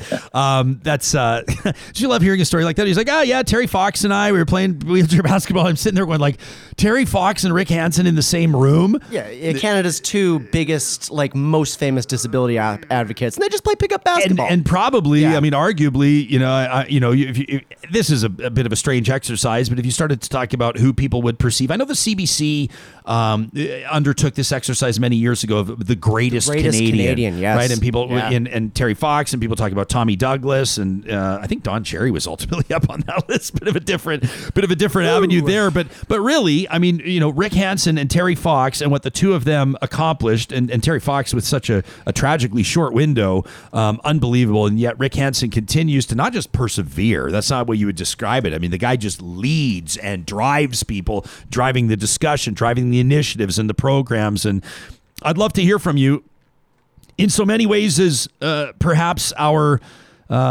trash talk presented by Local Waste on Friday may be fueled by our conversation on flat income tax. I wonder if positive reflections coming up on Monday may include some content based on some of your responses to hearing Rick Hansen on the show. I wouldn't be surprised. You know, Positive Reflections is how we get our week started off on the right foot each and every Monday, or at least the first show of every week. And you can send in your positive reflections, a story that resonated with you, is someone that paid it forward, a random act of kindness. You can send those stories in to talk@ryanjesperson.com. Kubi Energy, of course, presenting Positive Reflections. The team at Kubi, well, right now, their team is at it. They've got a whole bunch of programs and right now incentives. They're digging in to help you understand how the cost of going net zero, right? How installing solar into your home, your business, maybe your commercial operation can make more sense now than ever because of all of these available rebates. The team keeps an eye on that stuff so you don't have to do all the digging online.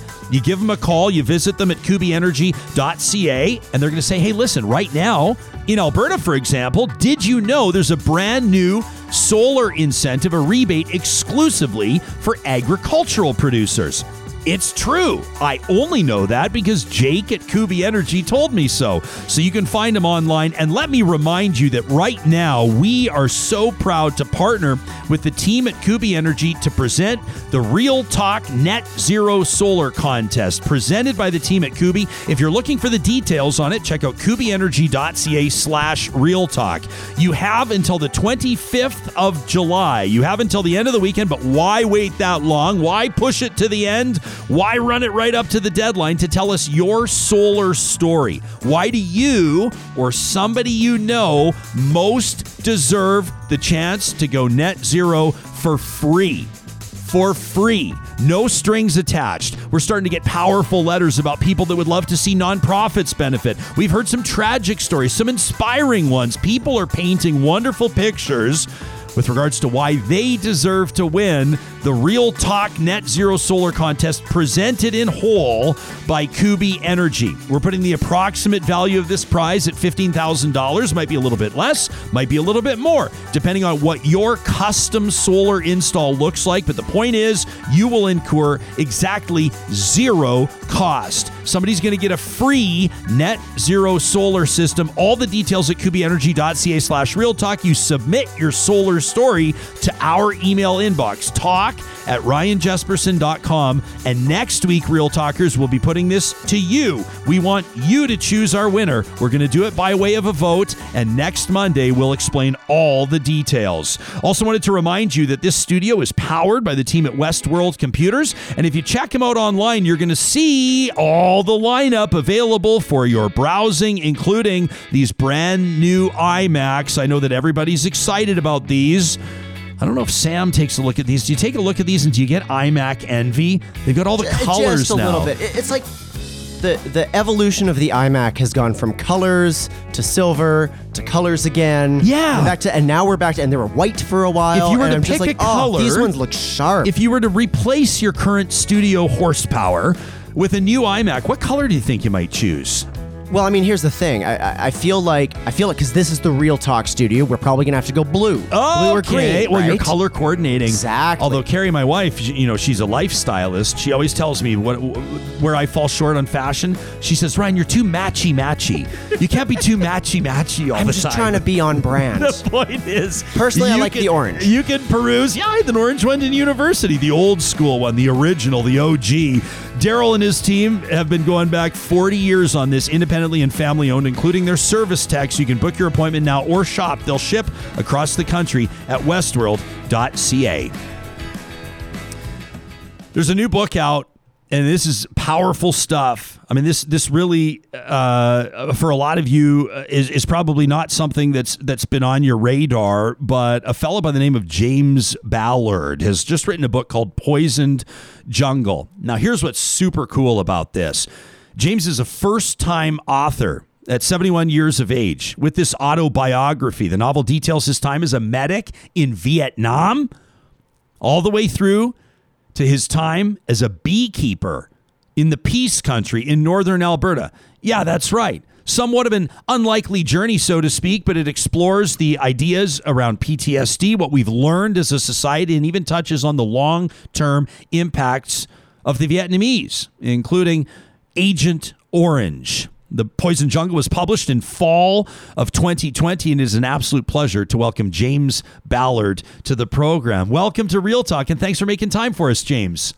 Well, thanks so much for inviting me. It's quite a thrill to be on with Rick Hansen. Yeah, well, hey, here you are following Rick Hansen, and let me say, I won't compare the stories, but your story, remarkable in its own right.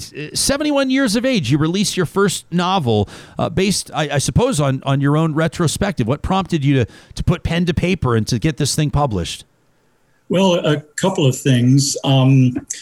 I started writing, realizing that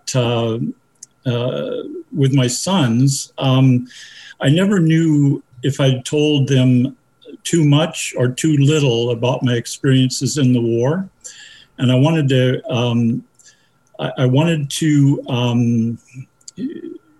have an account of the war in my own words. And since I've always been a reader, I've read a lot of literature throughout my life.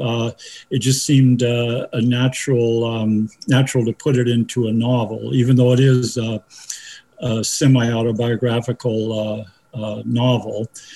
And one thing kind of led to another as I'd tried to write over the years, but I was busy with career and family. And so as writers say, I never really found my voice until a little bit before my 65th birthday when I started, it just flowed out. It didn't mean it was any good at that point, but at least I had found my voice. So that's the beginning of it. Well, can I say that it might be a bit of an understatement that you found your voice, because your book has already won an Independent Book Publishers Association award for Best New Voice. So obviously your story has resonated with a whole bunch of people, including the critics, which says something. Why don't we rewind to where this whole story gets started? I mean, your upbringing and yourself as a young man. How did you wind up in Vietnam? Well, there was my timing has never been particularly good, I think. I graduated from high school in 1967 in the U.S., and combat troops were dispatched to Vietnam in 65. The American presence in Vietnam predated that, but only in an advisory capacity. The war really heated up for the Americans in 65. So graduating from high school in 67, I didn't have a student deferment, and I got swept up into the American war effort. And by December of 1968, I was in the war zone as a medic. Did you, were you drafted? Initially, and I gave the Army an extra year in order to be a medic. I wanted to train as a medic. Okay. So. And is that because, was there any particular reasoning behind that? I think I had some kind of inner wish not to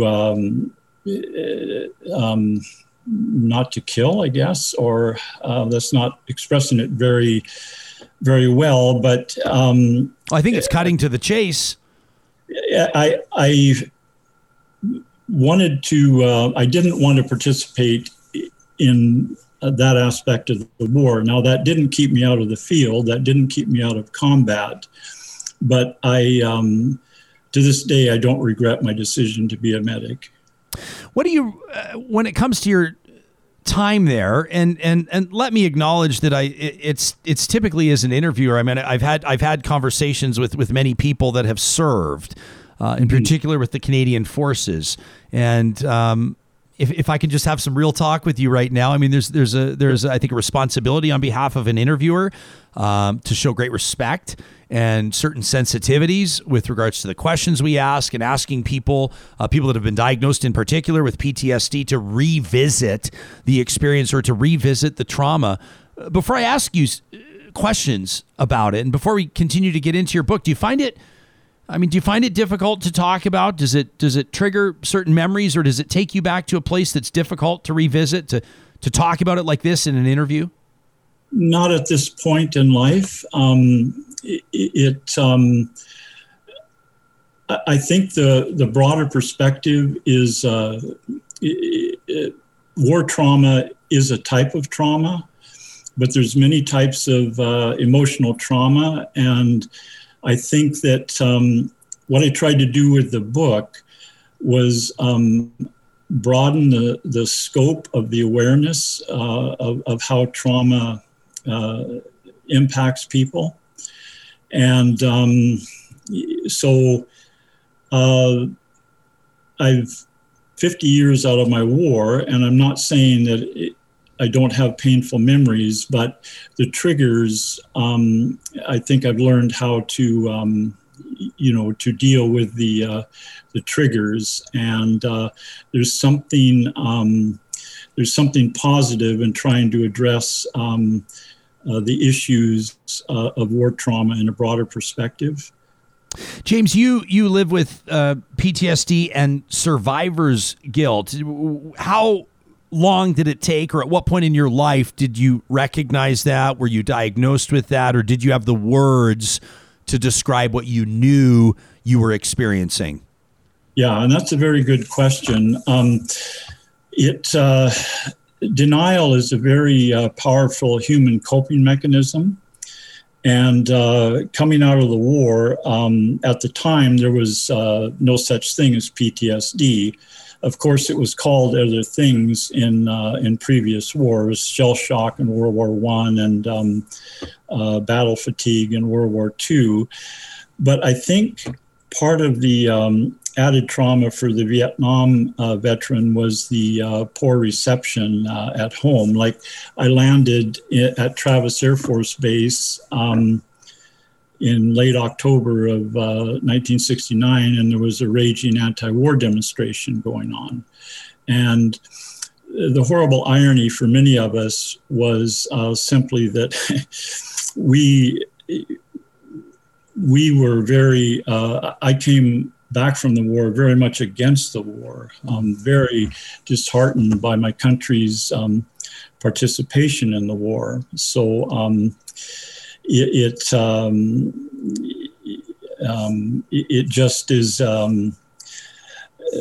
it was an added dimension that I think created more difficulty for the Vietnam vets to heal. A huge amount. I mean, I can't act like I've walked an inch in your boots. But if you compare the reception to servicemen and women returning from Vietnam to those that returned from World War II, or that returned from tours in many circumstances in the Middle East, just dramatically different. Yes, and I think there's kind of a triad of the psychological consequences of war. There's, of course, the PTSD, which is much more known than the survivor's guilt, which as a medic, I had tremendous survivor's guilt. And then there's something else that psychologists are delineating, and that's moral injury. And it has to do with the psychic wreckage from war trauma. And it was like it was like a light bulb going on when I first came across some of the writings on moral injury. And to answer your question, I probably started realizing the most in my 40s. It took until then to really, a lot started to be dredged up from my subconscious. I'm not entirely sure what triggered it, but it sent me searching and able to deal with it more directly and talk with other veterans about it. And it was to be recognized, to be recognized by myself. It really was a big step in being able to have some concrete healing. And I think the beekeeping for me was tremendously healing. So I had some healing going on just by my career choice. In the Peace Country, a fabulous area. I was fortunate enough to make a living from beekeeping, and that experience was very healing in and of itself without the conscious awareness of the PTSD. Well, this is part of the reason why I found your story to be so compelling, and why we insisted that you join us here on the show. It's your story in one sentence, obviously not including so many relevant background details, is from Vietnam War medic to Northern Alberta beekeeper. And you go, wow, what a fascinating journey. So how do you wind up keeping bees in Northern Alberta, and how does this impact your perspective in the context of service in Vietnam? Well, it's there's an interesting aspect, a little known aspect of PTSD, and some that's sometimes expressed as a hermetic urge, which so I had actually titled part 3 of the novel Hiding Out, which I was essentially, part of me was doing that in the Peace Country. I'd like to think I did that in a constructive way by raising my family and keeping bees for a living. But part of my psyche and my path had to do with this hermetic urge, I think, that often accompanies PTSD, and also this moral injury, which psychologists are talking more about now. But I think the first time I saw the inside of a beehive, it was just magical for me. And nature itself, the Peace Country is such a newly opened area for agriculture, and I just found that aspect of it just exhilarating. And the opening a beehive is a magical experience, or was for me. Can I tell you, this happened, James, literally just yesterday. I was talking to somebody on the sidewalk, and a bee came around, a pretty good sized one, and she swatted at it and then immediately apologized and said, "Oh, I thought it was a wasp." And there was like this thing about the beautiful bee, right? She thought it was a wasp, and so she wanted to annihilate it. She found it was a bee and was immediately apologetic. What is it about the bee? I mean, can you take us in, for those of us that have never donned the suit and opened up a hive? Wherein does the magic lie? Well, I think it's an opportunity. It's a rare glimpse in the inner workings of nature. There's very few things where we can go into and observe the inner workings unfolding. Like when our beehives are designed to be able to go into the hive, check on the queen, on the brood nest, the stores of the hive, and do it without, a skilled beekeeper can do it without disrupting the hive. And there's also something just very magical about seeing the boxes fill up with honey and bringing in the pollen, which the bees need for their brood rearing. It's their source of protein. And just standing beside a hive and watching the bees come and go is just fascinating. And I think for a beekeeper, so many beekeepers have that fascination. I bet. Do you, when you look back on it, do you think that your experience keeping bees, interacting with these magnificent creatures, did that contribute in a way to you achieving manageable levels of mental health and ultimately working toward your recovery? Would you credit some of that to nature, so to speak? Yes. Oh, definitely. I think nature itself is, to me, is very healing. And to be, I felt very privileged to be able to make a living so close to the natural world. we would have at our peak, we had maybe 50 to 60 different bee yards in different locations, some of them as far as maybe 40 miles away from our farm. And some of the farms are literally right on the edge of the wilderness. And it was I never got tired of driving through the countryside to my bee yards, checking to see which locations were doing well and scouting new locations. And it was just, it was very healing. Yes. Before I wrap here, I want to sort of get back to the premise of the book, which is ultimately the impact of war and the effects it has on people and on nations.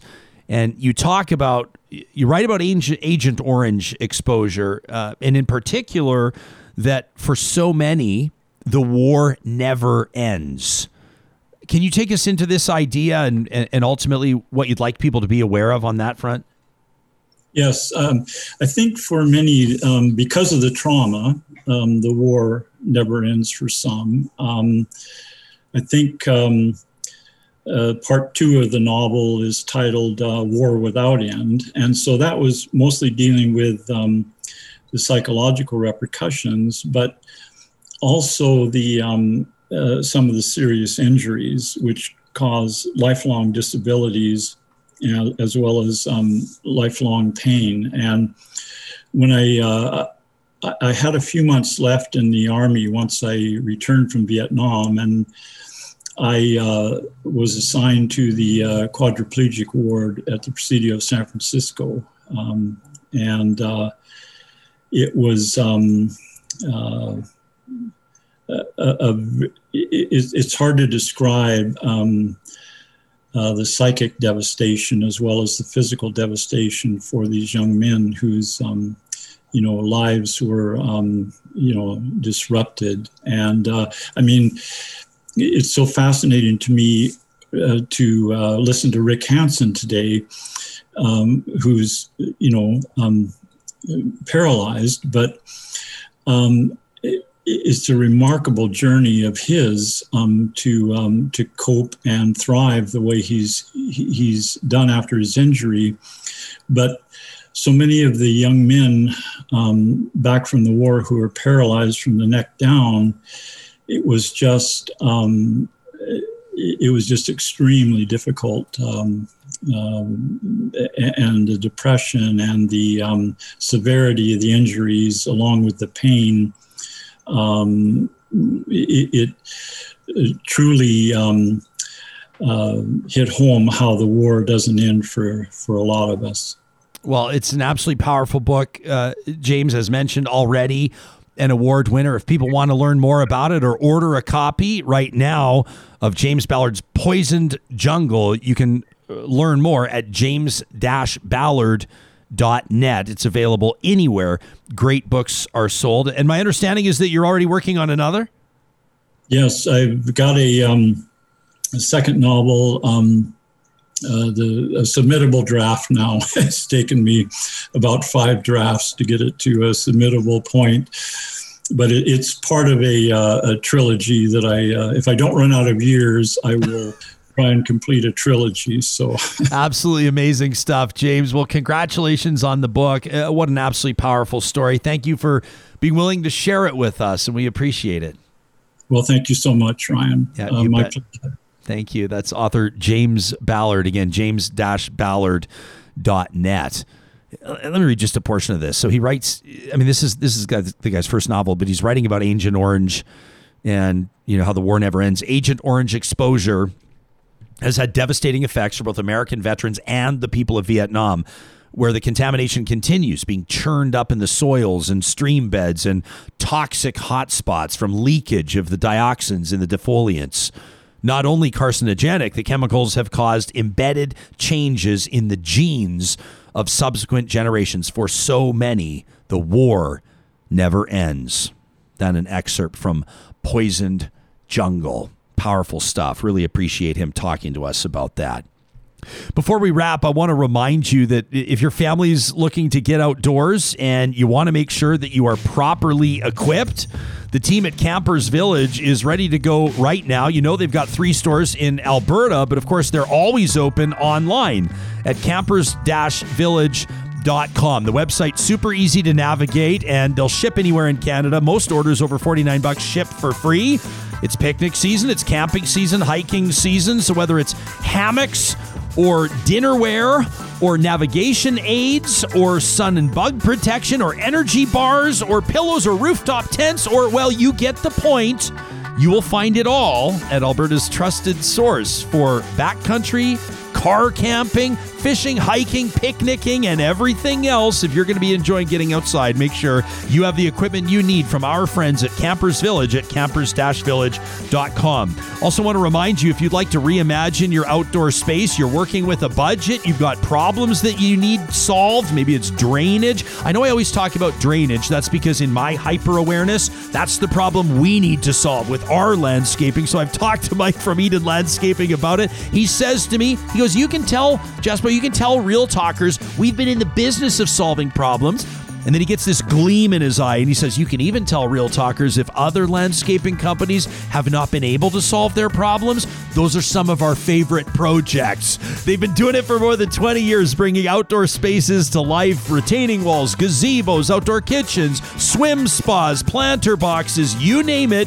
They've done it, and they'd love to do it for you at landscapeedmonton.ca. That's where you'll find our friends at Eden Landscaping. And of course, what can we say other than we feed our own dogs Grand Dog Essentials quality raw food?